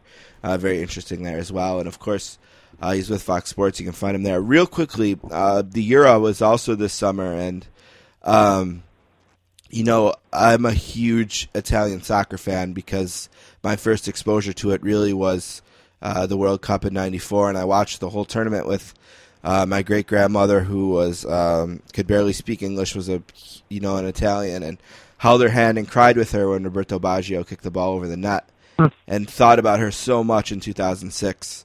The Grasso goal or the penalty kick against Australia. Just thought about her so much that tournament. And so I always will cheer for Italy first, even though it will frustrate my friends in the United States. But you mentioned that article about Balotelli, which I read with so much anticipation and excitement a few years ago. And I wonder what has happened to the guy, because he's not even on the team for Italy at the Euro, despite essentially being the biggest star in the tournament just about last time. And he was the one. I mean, he scored the big goal against England in the last World Cup, and then obviously in the game where they lost when Suarez bit the guy, and he didn't even play in the second half. He had the card. I don't know, they were worried maybe about him being sent off, and there was some talk of him maybe getting mouthy in the locker room. But what has happened to this guy's career? We needed this star. What happened? Well, it's sad to me. I mean, Mario Balotelli's still out there. He played this past season with AC Milan on loan from Liverpool, which still owns his contract. Not a great season for Balotelli or AC Milan, and it is sad to me because he scored 2 big goals to beat Germany and surprise everyone in the semifinals of the last Euro, and was obviously involved, as you said, in the 2014 World Cup. But basically, ever since that World Cup, Balotelli has really struggled at club level and has not found a home anywhere. And I don't think it's to the point yet where you can write him off, but he needs to turn his career around and become a top player again, because he certainly has the talent to do it, but the consistency just has not been there the last couple of years at club level. And you look ahead to this tournament, this Euro, and Italy tends to do pretty well in the Euro, as opposed to recently in the World Cup they haven't done very well. Right. Yeah, 2 straight group outs in World Cup. But they got to the final last time, lost to Spain, and they're in a tough group this time around. Belgium. But it's a big Euro this time. There's 24 teams. There's a lot more games. They're all going to be on ESPN, and I'm looking forward to watching that during the day and the Copa America at night. Yeah, and they're going to have to win, I guess, similar to the way they won in 2006, basically just not giving up any goals, because it doesn't seem like they have the guys to score them. And it's interesting that, Buffon will be in net, but Pirlo will not be there, because I guess they're mad because he plays in the MLS, which is something you'll have to explain to me another time. But why don't you just end with maybe a prediction of who wins these 2 big tournaments this summer? Well, with France hosting this Euro 2016 and a really, really promising young group, a young generation of French players, I'm predicting France will win the tournament on home soil. Okay. Paul Pogba is their sort of young superstar, and I think this is going to be the tournament that he really makes his mark. He was good in the World Cup in 2014, but I think this will be his tournament. And you look all around the French roster, and there's so much talent, young talent everywhere. So many guys to be excited about. Not just Pogba, but guys like Antoine Griezmann, guys like Kingsley Coman, players we've been seeing play for the top clubs in the world at club level, but maybe haven't made a huge mark with the French national team yet. But I think that's what's going to happen here. And the great thing about the year is there's so much depth of talent. Every team has skill, and I think we'll see that over on our televisions over the next few weeks. Yeah, crazy things happen. Like Greece won one year out of nowhere, right? So it's a crazy tournament. Yeah, I mean, Greece won back in 2004 in a tremendous upset. Spain isn't getting talked about probably as much as it should be. It's the two-time defending champion of this tournament. Yeah. And certainly capable of winning it, but just because they had a bad World Cup in 2014, everyone's kind of writing them off. Right, and who wins the Copa? I'm predicting Argentina is finally going to win its first major trophy since '93. Yeah. I've got Argentina beating Mexico in the final, but I think there's a few teams that are capable of winning it. Mexico's one of them. Brazil, Uruguay, definitely Argentina, which has just a stacked roster that they're bringing. And I think the U.S. is capable of making a really deep run. I don't see the U.S. winning the tournament, but I certainly do see the U.S. sticking around for a while. Again, you can find Grant on Twitter. He's at just his name, Grant Wahl, there. And the cover story with Lionel Messi is definitely worth your time. And I would even suggest first buying the magazine and reading it there. But then if you search SI long form Messi article, it's really put together really well there, because you can see the video that Grant mentioned that he did with SI Films, which is about 17 minutes. And then it also has some videos of some different goals that Messi mentions throughout the interview. And it's definitely a worthwhile way to check it out there. Anything else you wanted to mention plug-wise? No, just really looking forward to having so much soccer on U.S. television with the COPA America on Fox and the Euro on ESPN. We've never seen this much in the way of hours. There's over 330 hours of soccer coverage of these two tournaments between June 3rd and July 10th. It's a perfect time of year for it. I mean, with baseball season is still not even to the All-Star break, and the NHL and the NBA will be over, and what a better thing to do than watch these games. And like you said, they're going to kind of stretch uniquely through the course of the day, with one being in Europe and one being here. So I'm looking forward to it. I think we're going to get to a point where once it's over, we're going to go through serious withdrawal. So that's a sign that these events, big soccer events, are getting bigger and bigger. Yeah, and the greatest thing, and I know I root for Italy first, I admitted that, and I've admitted it always, but it's an amazing thing when we're all on the same team. When it gets to one of these tournaments, like last year with the women, and you go on Twitter and everyone is tweeting together, like this amazing outpouring of support for our country, which is difficult here because we get so crazy political, especially in this year, 2016, such a crazy political campaign. Soccer does an amazing job. Maybe as well as any sport, and kind of uniting us and kind of all kind of rooting for the same thing, and it's really exciting. So I do look forward to it quite a bit. Nice. Well, thanks for having me on. Let's do it again. Thank you so much. Thanks, Grant.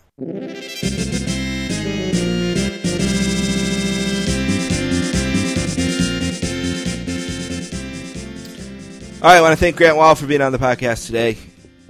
It's always nice to talk soccer. Don, will you be watching the Copa or the Euro this year?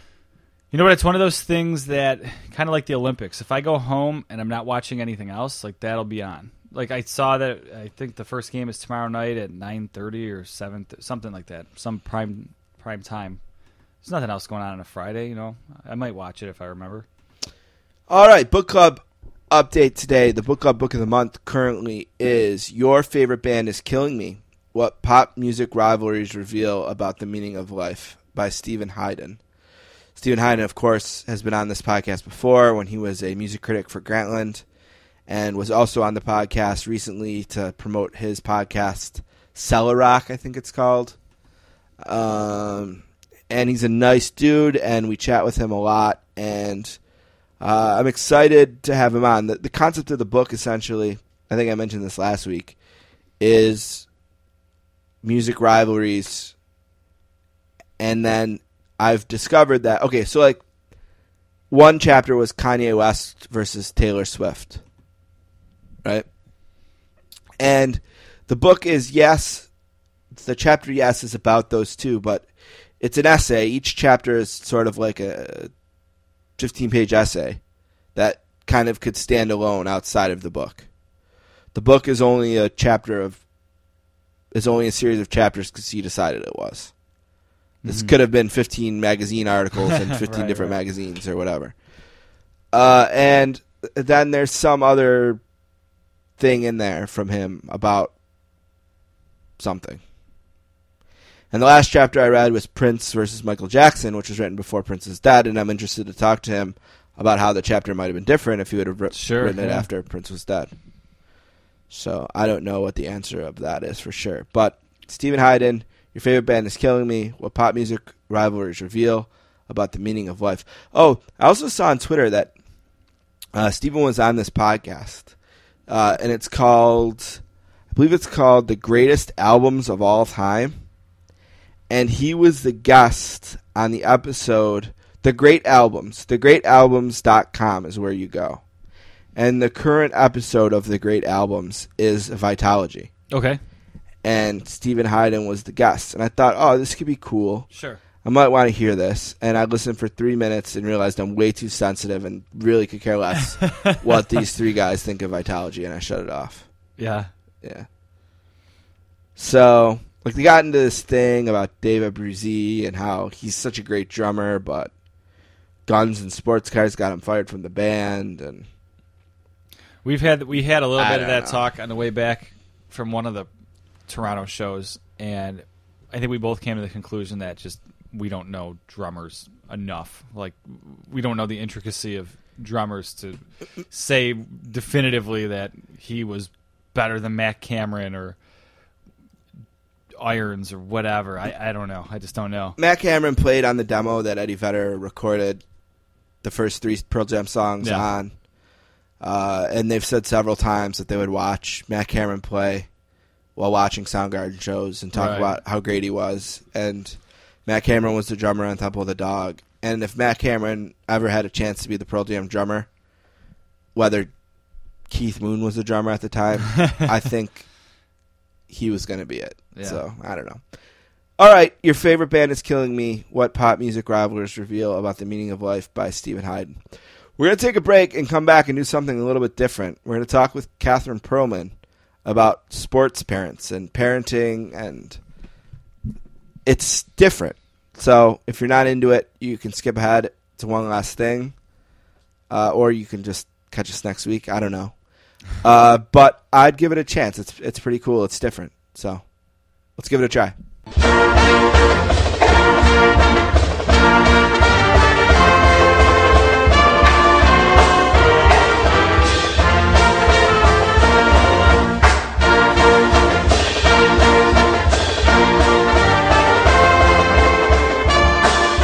Our next guest is originally from New York, and is a graduate of Bucknell. She has a doctorate in social welfare and is the founder of The Family Coach. She is an expert on parenting, has appeared on Today's Show, and is a co-host of a podcast with her sports writer husband called The Sports Parent. She's making her debut on The Sportscasters today. A warm welcome to Dr. Catherine Pearlman. How are you today, Catherine? I'm doing great. Thanks for having me. Yeah, it's very exciting to have the spouse of a former guest. It's a first. I like being a first. Yes. So I was interested in just kind of talking to you because, well, one, you have this new podcast, and I wanted to check it out, and I wanted to talk to you about that. And I'm going to be a parent for the first time, and I mean, it's like, well, you could talk to an expert for a few minutes and get some some sly advice there. So some free parenting advice, and I figured, hey, it's a win-win. They get free plugs, I get free advice. But I was thinking about it, and I realized that the one thing that I noticed about life at this point, where it's, I mean, I think my wife is like 38 weeks pregnant, so it's like right about there, really close, is that I really have no idea what advice I need yet. You know what I mean? There's really nothing that I am good or bad at. Or, one thing I think we all need as a society is, and I noticed this over the years, is that we need to, the way we common folk address people who are about to be parents needs to change, because anything anyone says to us is about the sleeping thing and these really dumb ideas like, you better get your sleep now, like as if we could get 27 hours sleep today and bank some of it or something. It's kind of like, it's disappointing from some people because it's like, dude, come on. You're a great dad of a daughter, and I'm going to be a dad of a daughter. It just feels like you could offer more than that. But why? I almost feel like it's a little bit of hazing. It's counterproductive because it's just going to make you freak out. And like you said, there's nothing you can't get enough sleep now that's going to cover you. No. What would be better if they said is, it's hard, you're going to be tired, but you can do it. I mean, that's the truth. Yeah, and I mean, that's just kind of always, it's like, okay, well, like, I don't know, those weeks during finals or something where I didn't sleep, like, I don't know, it wasn't that big of a deal. Like, you kind of figured it out and slept unconventionally, and Right. and it seems to work out. It's like, I keep thinking in my head, like, well, if that's the worst thing that could ever happen, like, well, that'll be a blessing. Like, if our biggest anxiety as parents is that we didn't sleep so well the first few months of her life, like, I feel like that would be That's really a price good to pay. Yeah, That's okay. Yeah, I just feel like these other parents are being a little coy or disingenuous, or just falling into an everyday cliche. Like, almost like we have these like social scripts that we go through in our life. Like, hey, how are you doing today? Oh, I'm doing good. You know, like these things that we just say the same thing all the time. And I feel like there's one for new parents, and it's Better get your sleep now. Yeah, congratulations on the kid, and oh man, you better get ready to sleep, and or like, oh, it's going to change your life, like those kinds of things. So I don't know. I'm bored with that. I'm done with that. I'm ready for that to be over. I think that's good. Then you won't feel that you need to listen to those people. Because, I mean, the truth of the matter is, it's just like any tough time. You get through it. You go day by day. You know, you take naps. You get parents and grandparents and neighbors to come hold the baby so you can take, 45-minute nap every now and then. Or you're just exhausted and it passes. You know, like you said, you had finals. You managed to still graduate, I presume. So, yeah. It just goes. But I think that you're right, that you don't know what you don't know yet in terms of being a parent, but it sounds like you know enough not to listen to these people who are trying to make you nervous. Yeah, it feels like they are doing that. They're trying to make us nervous. Why do they do that? I don't know. Maybe you need new friends. This is interesting that we were going to have you on, because it seems like the whole world has stopped to question two specific parents right now, one of which wasn't even there. And I was just wondering what your take is on the Cincinnati Zoo and the parent who is taking a lot of heat for letting her young kid, I guess, fall into the enclosure or whatever. You know what? I feel so badly for this family. I think, number one, who we should be looking at is the zoo. I mean, quite frankly, it should never be possible for a child to climb or fall or tumble into a place where there's a 400-pound gorilla. Like, that should just not be possible. There should be, it's great, we want to be one with the animals, but there needs to be safety precautions. So to me, they're the ones that are really at fault here. And I also think if parents are honest with themselves, every single parent has had at least one moment where they looked the other way for 1 second, their kid rolled off the bed, they hit their head, they fell in the pool. I mean, parents have to be honest with themselves. It's a hard job, and every now and then someone gets distracted, and 99% of the time, nothing terrible happens, right? There's no gorilla involved, or the child doesn't drown. But you know what? Sometimes it does, and it was just as much of an accident and a 1 second, forgetting what was happening as much as anything else. It's just that their incident turned out badly. So I feel that it's just a quick way to blame these parents, but the parents really aren't to blame. The zoo is to blame, and parents should be a little more sympathetic. And if they're honest with their own parenting, they would see they've had their own parenting fails.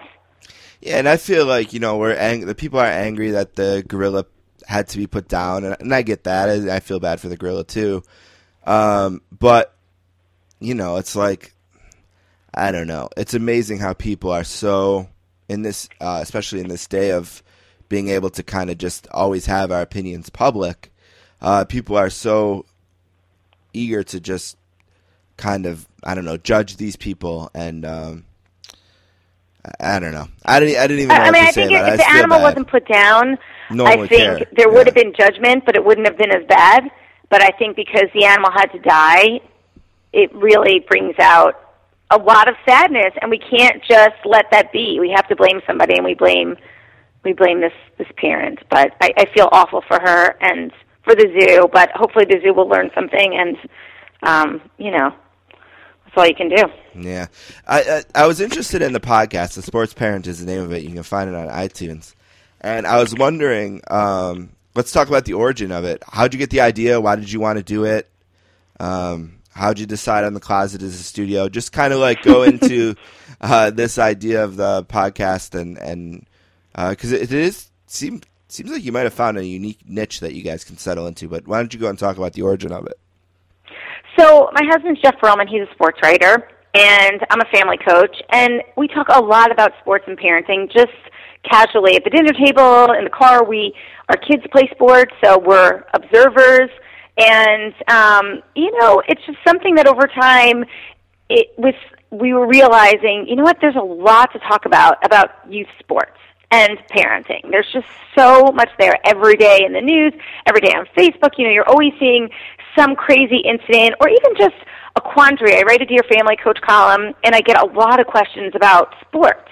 So it just kind of came to me, and Jeff and I were looking to do something together, and so it just somehow one day just popped in my head, like, we should do the Sports Parent podcast. Like, that's it. That's what we should do.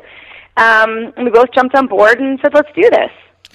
Yeah, and it's a really interesting topic because a lot like parenting, I guess, in general, there's not always a right answer to some of the things that we encounter.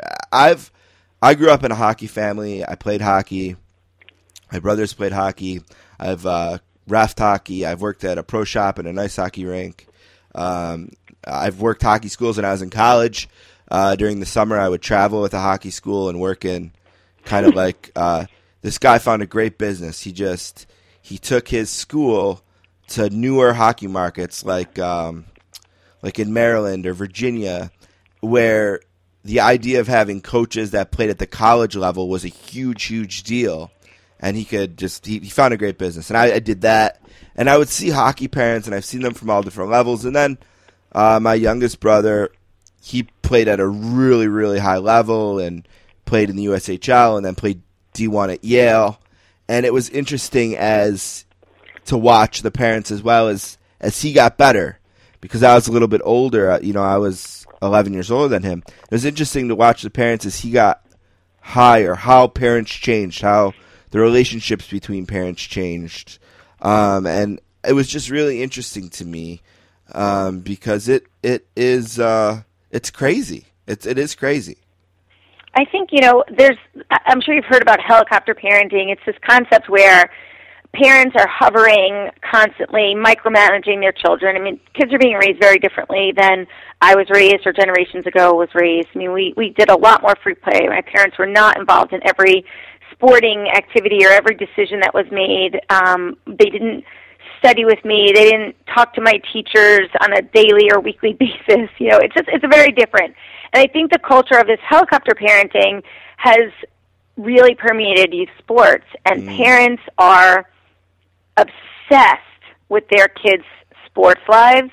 And I think a lot of times they say, we want them to get a scholarship. We want them to get a scholarship. But I just think that's almost like BS. I just think it's like what we can say to justify our obsessiveness, but I really think it's a lot to do with a parent's missed opportunity, a parent's ego. When your kid scores a winning goal and everybody high-fives you, it feels great, but it's not really worth all of the everything that's lost by everything we have to put into the youth sports. So, I mean, even when our kids were, 3, I remember someone saying, "Are you signing your son up for soccer?" Like, I'm not paying $300 so my son can play soccer. He's 3. Like, let's go to the park and let's get a soccer ball. And that's what we ended up doing. A bunch of neighbors got together and we played soccer on Sundays, and it was informal, but it was that long ago that I was thinking, this is crazy. Why would a 3-year-old need a soccer class? Mm-hmm. Like, why does he have to start his soccer life now? And it's just continued. I see, my son is 9 now, and kids are already specializing. You need to play baseball, and you need to play baseball all year round if you want to make the team by 10. My son is probably going to be off the team in the next year or so only because he wants to play 3 sports and not 1. And there's just so many things, and I don't even mean just, crazy parents on the sidelines. I just think the whole way the system is set up it's got a lot of issues going on. Yeah, it was really interesting because my youngest brother definitely started hockey the youngest, but the reason he started the youngest was because when he was 4, I was 15 and in high school and playing high school hockey, and my dad was one of the coaches. So from that youngest age, he was in the locker room. He would sit next to me before games with his mini stick. He was fascinated by the sport at a really, really young age, and he wanted to go and skate. And I remember the first time he went, and it was like one of these things of watching him, like, well, what will he do? You don't know if he knows how to skate. And he went out there with a little like push thing, and then he kind of went away from that to the boards, and then he was just skating around the rink. Like, it happened in 2 minutes. Like, I remember he asked me one time, like, a lot later, was like, who taught you how to skate? And I was like, well, no one did. You just went out and you already knew how. And he was very young, very young. But then it was interesting because, I've thought so much about this over the years. Like, you mentioned how parents want their kids to get a scholarship. And I get it because when Anthony got his first letter back from Yale, like his first financial award for that first semester, and you see it in writing, it takes your breath away, kind of, and like the appeal of that is, and he was at Yale. Like, I mean, he's smart, but he's not Yale smart. Right. I don't. Right. I mean, he got an amazing opportunity. Yeah. Because of his skating, and I do hear you that because he started young. I think it's a little bit of a different circumstance. I mean, I'm not a soccer star. I'm not from a soccer family.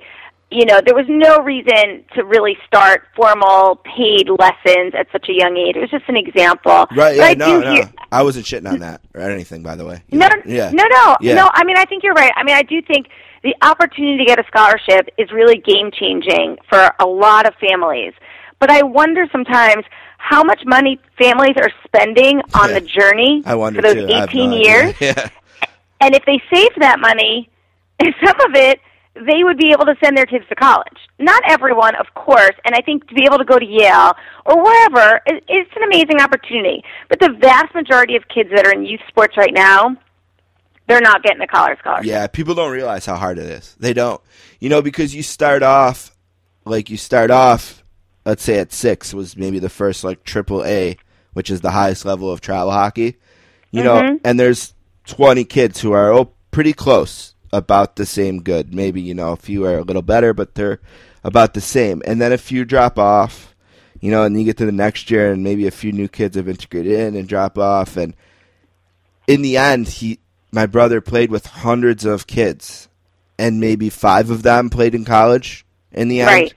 Right. And sometimes you wonder, I know, my family, we've always talked about how, maybe for our own egos, we've said, oh, well, it took all of us. It took all of our contributions. It took my parents made, financial sacrifices and time sacrifices. And my middle brother especially definitely maybe made personal sacrifices where maybe things in his life, maybe he could have done more, maybe. In my life, as I got older, I definitely drove my brother to classes, and as the person in the family who had played competitive hockey recently, I definitely was a mentor to him about the game and was able to, when I worked the hockey school, hey, come with me this week or whatever. And I think we've all, but luckily just kind of the makeup of our family and our love of the game, nobody ever disliked their role. And it was a lucky thing because I don't know if any of us would have disliked it if it would have changed. We were lucky. We all loved it. And I would remember, going to, when my brother was in prep school, he had a Thanksgiving tournament in Pittsburgh. And I took my brother because my parents, I think, had something with my other brother, to be honest. And it was just me and him all weekend. And it's a weekend, obviously, I'll never forget. But I just remember all the other parents' reaction to it. It's just you, oh my God, my other son would never want to do that, or like, and I just like was thinking about it and like, well, why did I want to? I don't know. It was just a lucky thing. My family actually bonded around my brother's success in hockey. We enjoyed traveling together to the different cities and watching the games and being with the other families and meeting the other kids, but it's not for everyone. We just kind of, I feel like, got lucky. Well, it was definitely like a family culture for you guys, and also, you know, maybe where you lived, where you grew up, it was part of the culture. I laugh about hockey because hockey is becoming more prevalent in places that I didn't think it really was, and I see a lot of parents waking up at like 5:30 in the morning, going to the freezing cold ice rink, and I think to myself, I am so psyched my kids don't want to play hockey, because that's not my lifestyle. You know what I mean? Like that would be very hard for me. Whereas, you know, other people might not like the choices that we're making. I think that's one of the beauties of parenting, is that you have to follow what works for your family. You know, we made a move 2 years ago, and when we first moved to the first semester, our kids did no after-school activities because we really just wanted to get settled, and we didn't even know what to sign them up for. It was blissful. We had so much family time. We had dinner together every night, and it was really relaxing. So you fast forward to now, both my kids play sports, and it's wonderful. I really enjoy it for them for a multitude of reasons. They really enjoy it, but Monday through Thursday, somebody's got practice or a game from, 6:30 till 7:30 or 8. There goes our family time. There goes our healthy dinner time. You know, it adds a lot of challenges. And then you add on the weekends, they have games. Well, one parent is going to one person's game. Yep. My son plays a different sport than my daughter, so the other parent is going with him to his game. It really divides things up in a way that, in my perfect world, we would have more quality family all together, like you were saying, going to your younger brother's games. And maybe the way your kids, you guys were all spaced out, maybe kind of helped some of that. But I think it's hard. My kids aren't playing at some elite level. They're young, and they're just playing in rec leagues. And already it's many times a week, and it's at night. It's not at 3:15 after school or 4. It's 6:30. So, it adds extra challenges.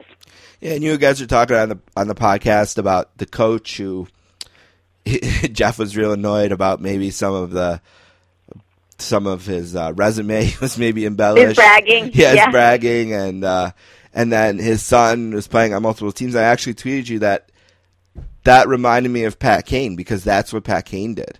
Like Pat Kane, when he was a youngster in Buffalo, New York, I was working at the hockey rink at the time, and I remember all the time you would see him walking in for the game or practice already dressed from whatever game or practice he had come from.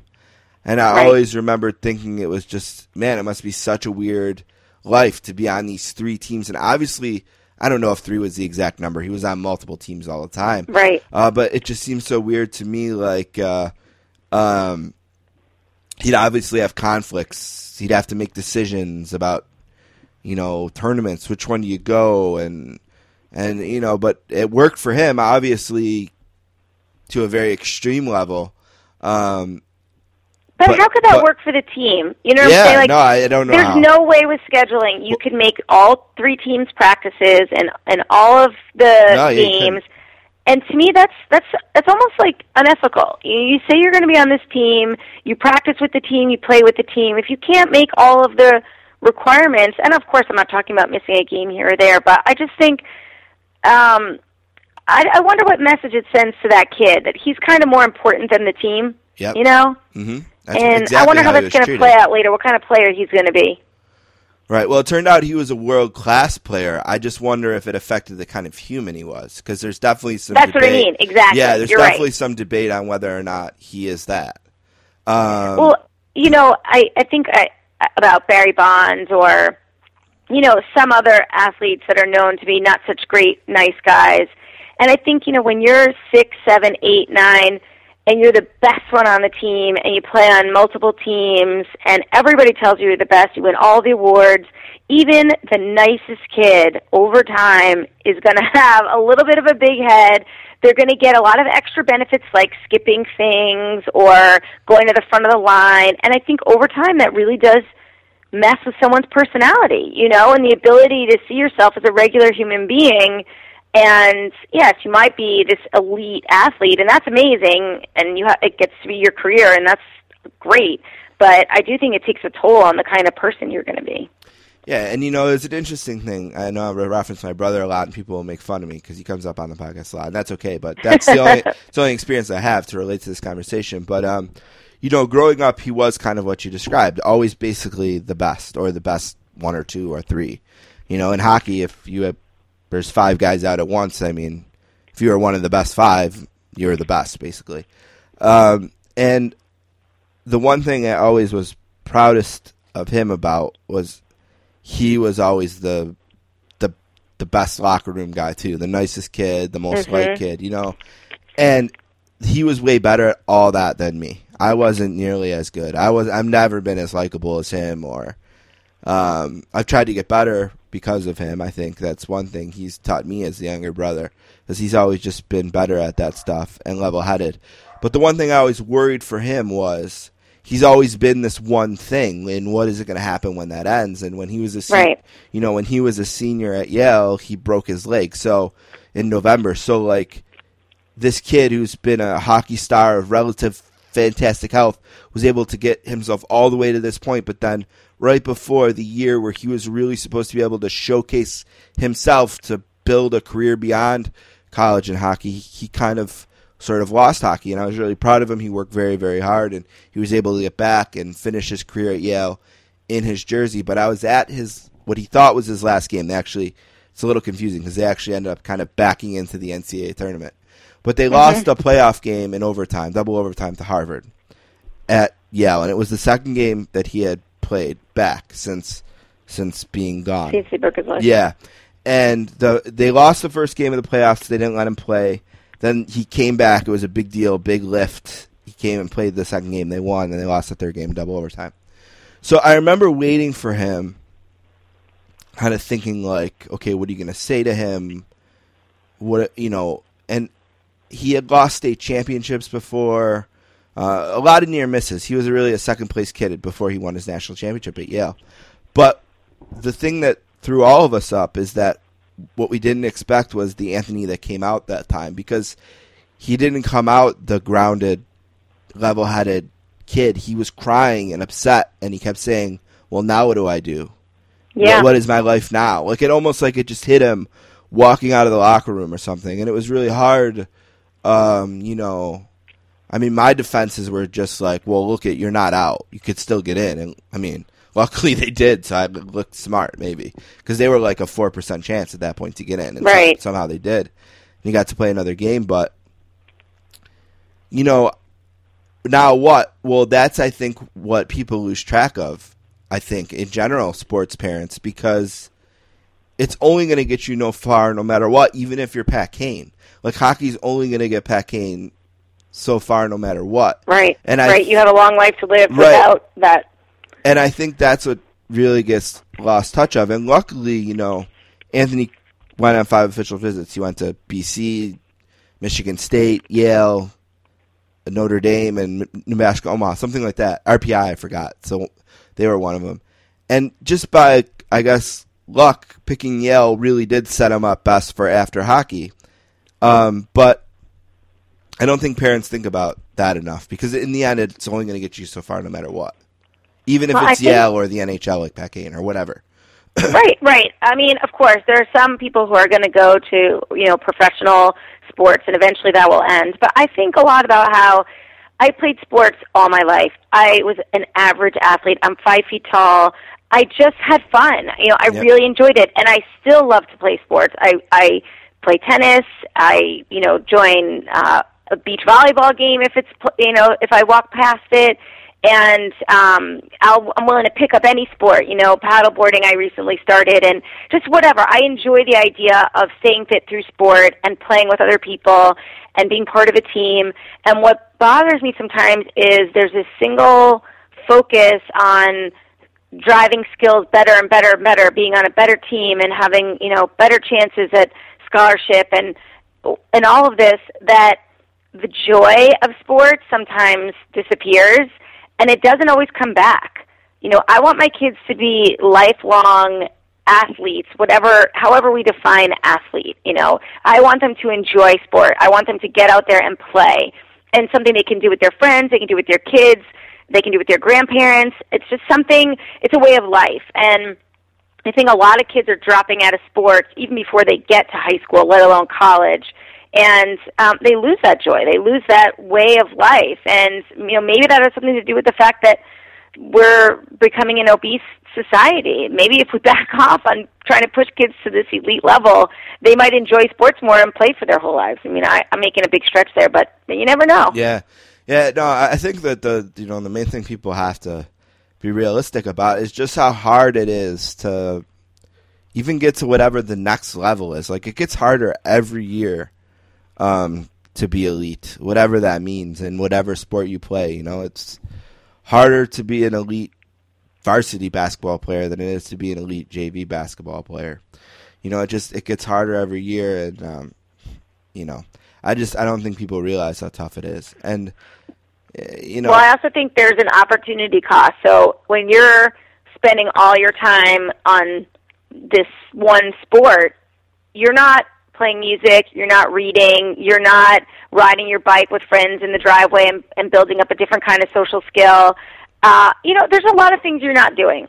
And I wonder what kind of loss there is because of that. You have this one thing, you have sports, but I think it's important that we work harder to keep kids more well-rounded, just so they can be more well-rounded citizens, too. Yeah, and you guys were talking about that on one of the early podcasts, too, about the idea of kids don't play as many sports. And I kind of have an outside theory on that, especially more elite players. My brother would play other sports. Like, I played baseball and hockey my whole way up. That was pretty much the two I played. And he would play baseball a little bit, or play basketball, or play lacrosse, or whatever. And the problem for him was he wasn't the best at it. He would be okay. He's a great athlete, so he'd be good enough. But I think it was weird for him, and I noticed this other teammates he had that would play other sports too. They're so used to being the best at their main sport that being average at another one was a huge turnoff for them. And I never thought of it until I kind of lived it. And I think that's an overlooked reason why kids don't play as many sports, especially elite ones. Yeah, that's true. Yeah. But again, the vast majority of kids playing are not your brother. They're not, they don't have the skills or the natural athleticism or ability necessarily. And we should focus more on letting them have fun and building their skills, of course, but I don't know. I remember when I started this podcast, I had like a whole list of things I wanted to do when starting it. What are some of those things on your list? Like, where do you want to see the sports parent evolve? I know you've had guests, athletes or parents, whatever. Like, what are some other things you want to do with? How do you see the podcast evolving, and what is the best sports parent podcast at episode 50 going to be like? You know what? I want the sports parent to be part of the conversation. I want us to address things that are going on the field and in the news and in society, and to be able to kind of work through some of those things. I mean, Jeff and I don't always agree, and that's one of the things that's nice about the podcast, is we can kind of hammer it out. We don't have to come to a conclusion. We can work through those things together, and then we have to raise our kids. So we're going to have to come to some conclusions just as a family. So I just want it to be part of our conversation. I want it to be part of other people's conversation. I want them to listen to it and think, you know what, I never thought of that. I never thought of that one small thing, and that's going to change something the way that I do. Or I'm going to talk to my league about this particular rule, or my town, or whatever it may be, and maybe we can affect change. I don't know. I hope that enough people listen and get some ideas and become part of the conversation, and then maybe we make some changes. The podcast is called The Sports Parent. You can find it on iTunes, of course, and you can get more information on the blogs of the hosts, JeffPearlman.com, or Catherine's blog, or really her website. It's not really a blog. I wouldn't be calling it the right thing. But you can go to www.thefamilycoach.com for more information about Catherine there, and you can follow her on Twitter. She's at The Family Coach there. You do have to be careful that, because I think you're probably 2-0 on the 1-minute debate things. If it gets, if it gets to like 10-0, it's going to drive a wedge. Jeff's going to start to get. But I mean, he has to be more realistic. He doesn't actually think Cole and Oates are better than Elton John, right? I mean, come on. He does. Well, this week we did Star Wars and Star Trek, so we'll have to listen and see. Maybe he beat me on this one. Yeah, I have no idea about either of them, so it'll be a push in my mind. So I won? Yeah, we'll just give it to you, because I mean. But yeah, you have to be careful, because he's going to start getting mad if you keep whooping him on that like that. But, maybe. But he needs to bring more realistic arguments. I mean, that was a weak one. So, what makes you like? Okay, here, let's end on this. Let me ask you this: like, at what point did you feel comfortable, kind of like putting yourself out there and advising other people on parenting? Like, because even I don't know how to put this, but like, I feel like people are so. Parents always think that they're doing the right things in their situation for their family. Like, you always say, like, oh, well, that might work for you, but this works for us. And, sometimes they might be right, sometimes they're wrong. I don't know. Like, I worked, at the beginning of my career, I worked in the Buffalo Public Schools, and I was like kind of in a role like in between social worker and teacher. So I dealt with families a lot and would encounter this a lot. And I always felt it was really hard for me to give advice, but to put yourself out there and to call yourself the family coach, like, how long did it take you to feel comfortable doing that? And like, what do you think it was that, besides just experience, like, what do you feel like built your credibility the best?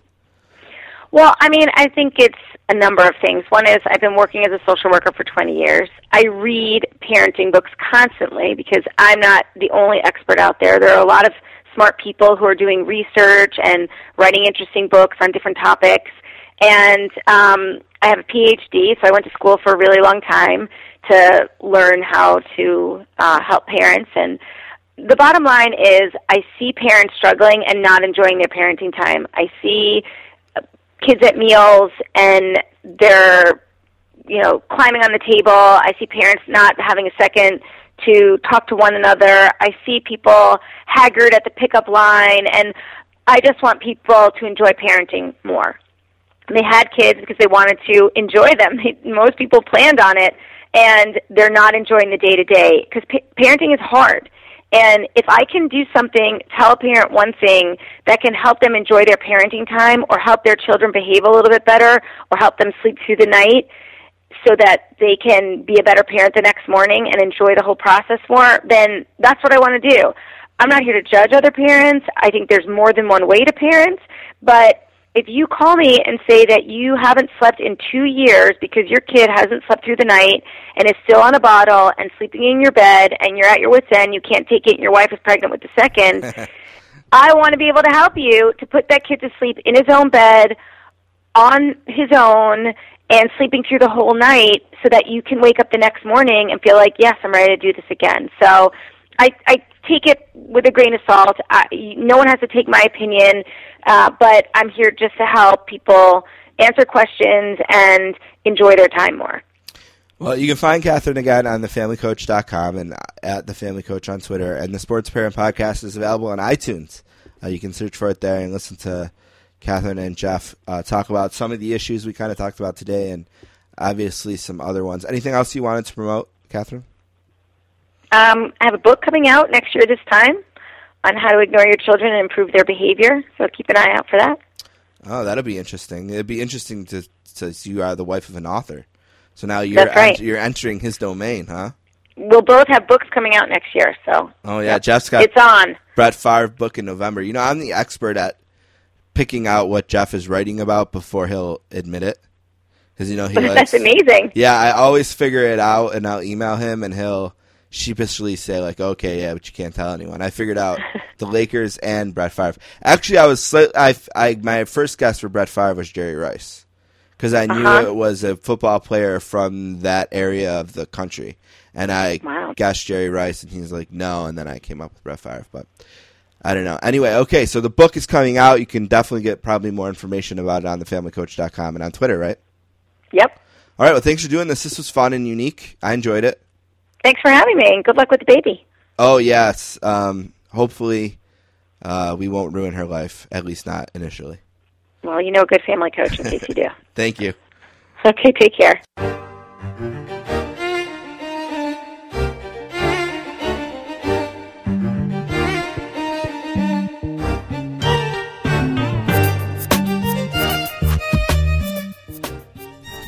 All right, I want to thank Catherine Pearlman and Grant Wahl for being on the podcast today. Don't forget, you can find this podcast and last week's podcast featuring Tom Verducci and Kenny Albert on our website, www.sports-casters.com. You can also find our podcast on iTunes and Stitcher and wherever podcasts are played. Don't forget, you can find Don and I on Twitter at sports_casters and at DonLikeSports. And you can email us anytime at thesportscasters@gmail.com. One last thing for me this week. The hockey purists and internet whatever keyboard jockeys are losing their minds about the idea of the NHL possibly putting logos on jerseys. And they're talking about like a 6-inch by like 1-inch. The NBA is already doing this. Yeah, and I got to say, like, I don't care. I like hockey jerseys too, but I can't imagine caring. The only thing I would say about it is that if they're going to do it, like, I'd like something to come back to the fans from it. You know what I mean? Like, if they're going to make, I imagine it costs a boatload of money to affix your logo Right, to a so jersey new for revenue an entire stream. year. Yeah. I mean, you're going to bring in all this new revenue. How is this going to make the game more fun for fans? How is it? won't. That's what I figured too. Are jerseys going to be any cheaper? No. Probably not. So while I don't care that it's there, I don't love that. It probably won't help the fans at all. I'd like the game to somehow be affected by it. I like the experience to be a little more fun. And I love hockey, but I mean, the game can be more fun. Did you see the new jerseys for the Panthers? For the Panthers today. I don't hate them. I liked them a lot. Their old jerseys kind of reminded me of every team that came out in the 90s, like the Carolina Panthers. And like it just seemed like, okay, we're going to be the Panthers, so our jersey's got to look mean. You know what I mean? Like cool and slick and whatever. This one looks almost European or something. Like it's like a shield with like a panther that looks like a panther and not like a cartoon scary panther. I kind of liked it. I like this really subtle thing they did where the home jerseys say Panthers, but the road jerseys say Florida. Oh, okay. So I like that. Yeah, that's cool. Yeah.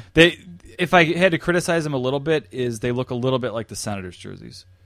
Not the logo itself, but like the white stripe through the middle with like the red on the top and bottom. They reminded me a little bit of the Senators. But, I mean, their colors, every team in the NHL seems to be red and black and white. Like that was the problem when the Sabres went to the Philadelphia colors. Like, oh, good, another red and black and white team. I do believe that, by the way, with your jersey ad team, the 76ers are the first team to sign someone, and it's StubHub.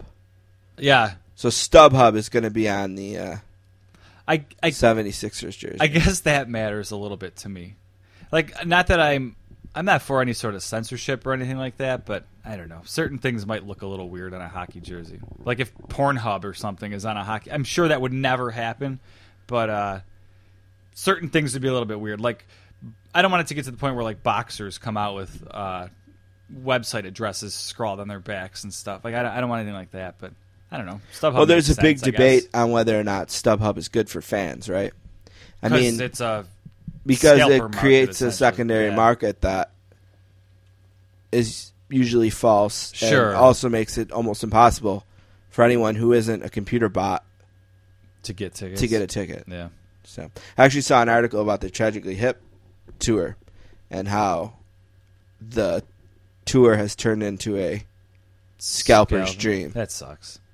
You know, and how They have a fan club. they have a really poor screening process for the pre-sale there, Yeah, though. if they wanted, well, I mean, The code was machine. right. The title of the new album, what is it? Man, Machine, Poem.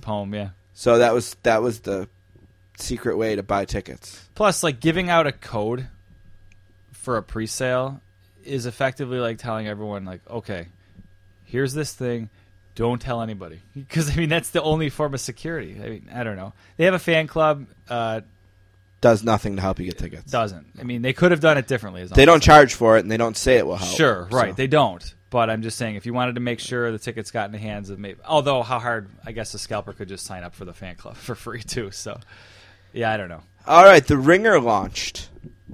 The Ringer, of course, is the newest website headed by Bill Simmons. Grantland 2. Yeah, Grantland 2.0.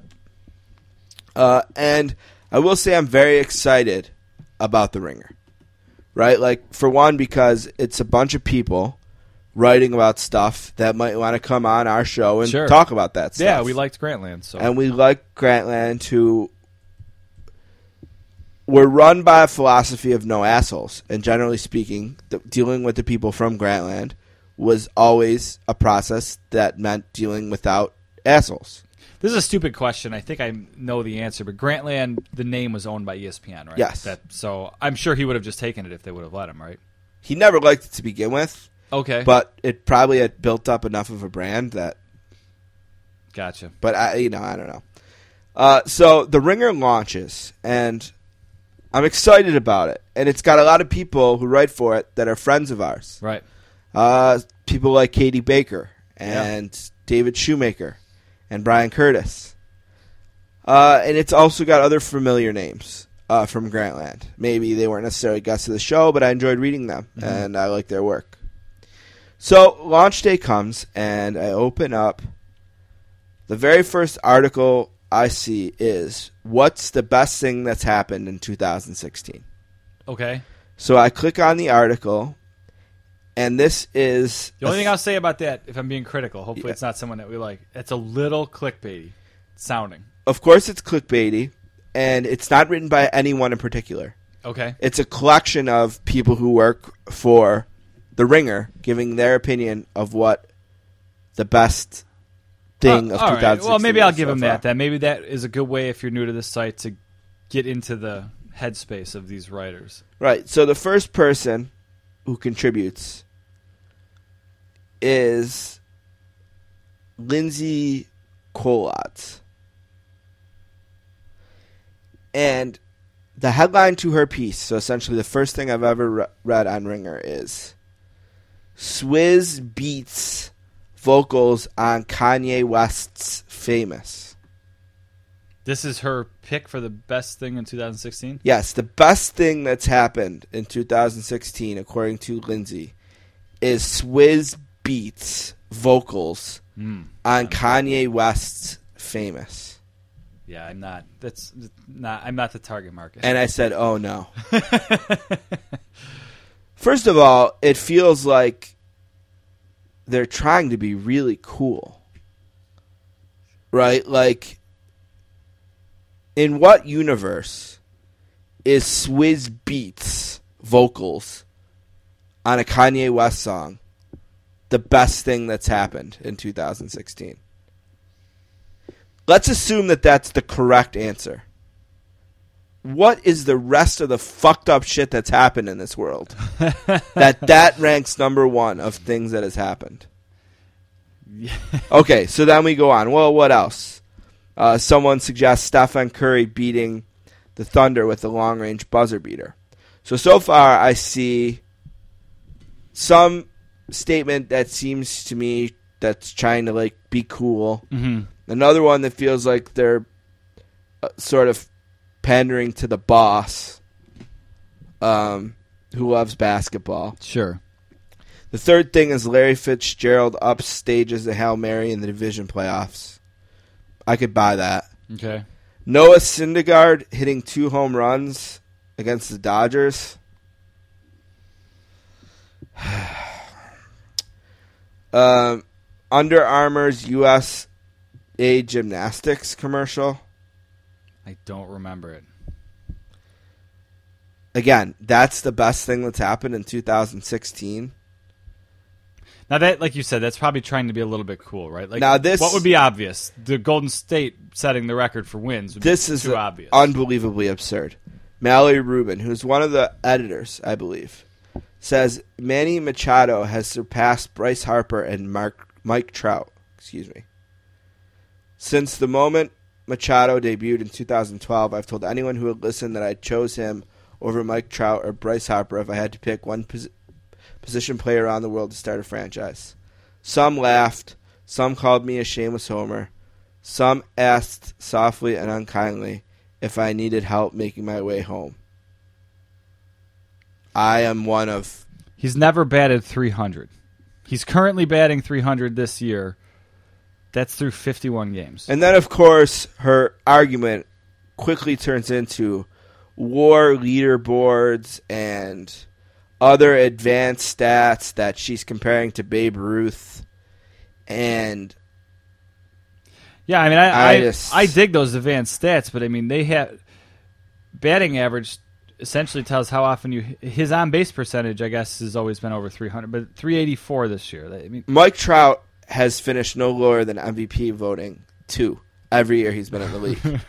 Right. And this guy has surpassed him. This guy is Machado, who's a superstar player. Yeah, could very easily be the third best player in the league right now. But he's better than a guy who's never finished second in MVP voting, or better than Bryce Harper, who had one of the best statistical seasons in the history of Major League Baseball last year. And we've been able to discern this in the first 40 games of this year's season. I don't know. That's the bad. Now the good with Grantland. I didn't love that article. It felt clickbaity, but I understand why you might do that the first day. You know, you might want to get a bunch of clicks. It's got a few different sections: sports, pop culture, tech, podcasts. NBA has its own section, which is a huge turnoff. But hey, this is Bill Simmons' website, right? Sure. There was an awesome piece in here by Brian Curtis, who I always said was the best thing to happen from Grantland was the emergence of Brian Curtis, about Joe Buck. Being underrated? Yeah, I thought it was just an amazing thing. A great article. Katie Baker had a great article about Joe Thornton and Phil Kessel kind of chasing their first cup. I really enjoyed that. There was an article, in general, the headlines are very clickbaity. Yeah. Why I'm over Riley Curry is a headline. A look at the perils of social media saturation. I don't know if I'm being too critical and not positive enough. I didn't want to be too positive and not critical enough because then I get criticized for that. Sounds like Grantland. But I'm glad the Ringer is here. Yep. And I can't wait to read more great things from the Ringer. I hope that the Ringer doesn't try too hard, because telling me that Swiss beat on Kanye West feels like you're trying too hard. So I hope that it's not too much of that, and that it's more of the great things that made Grantland great.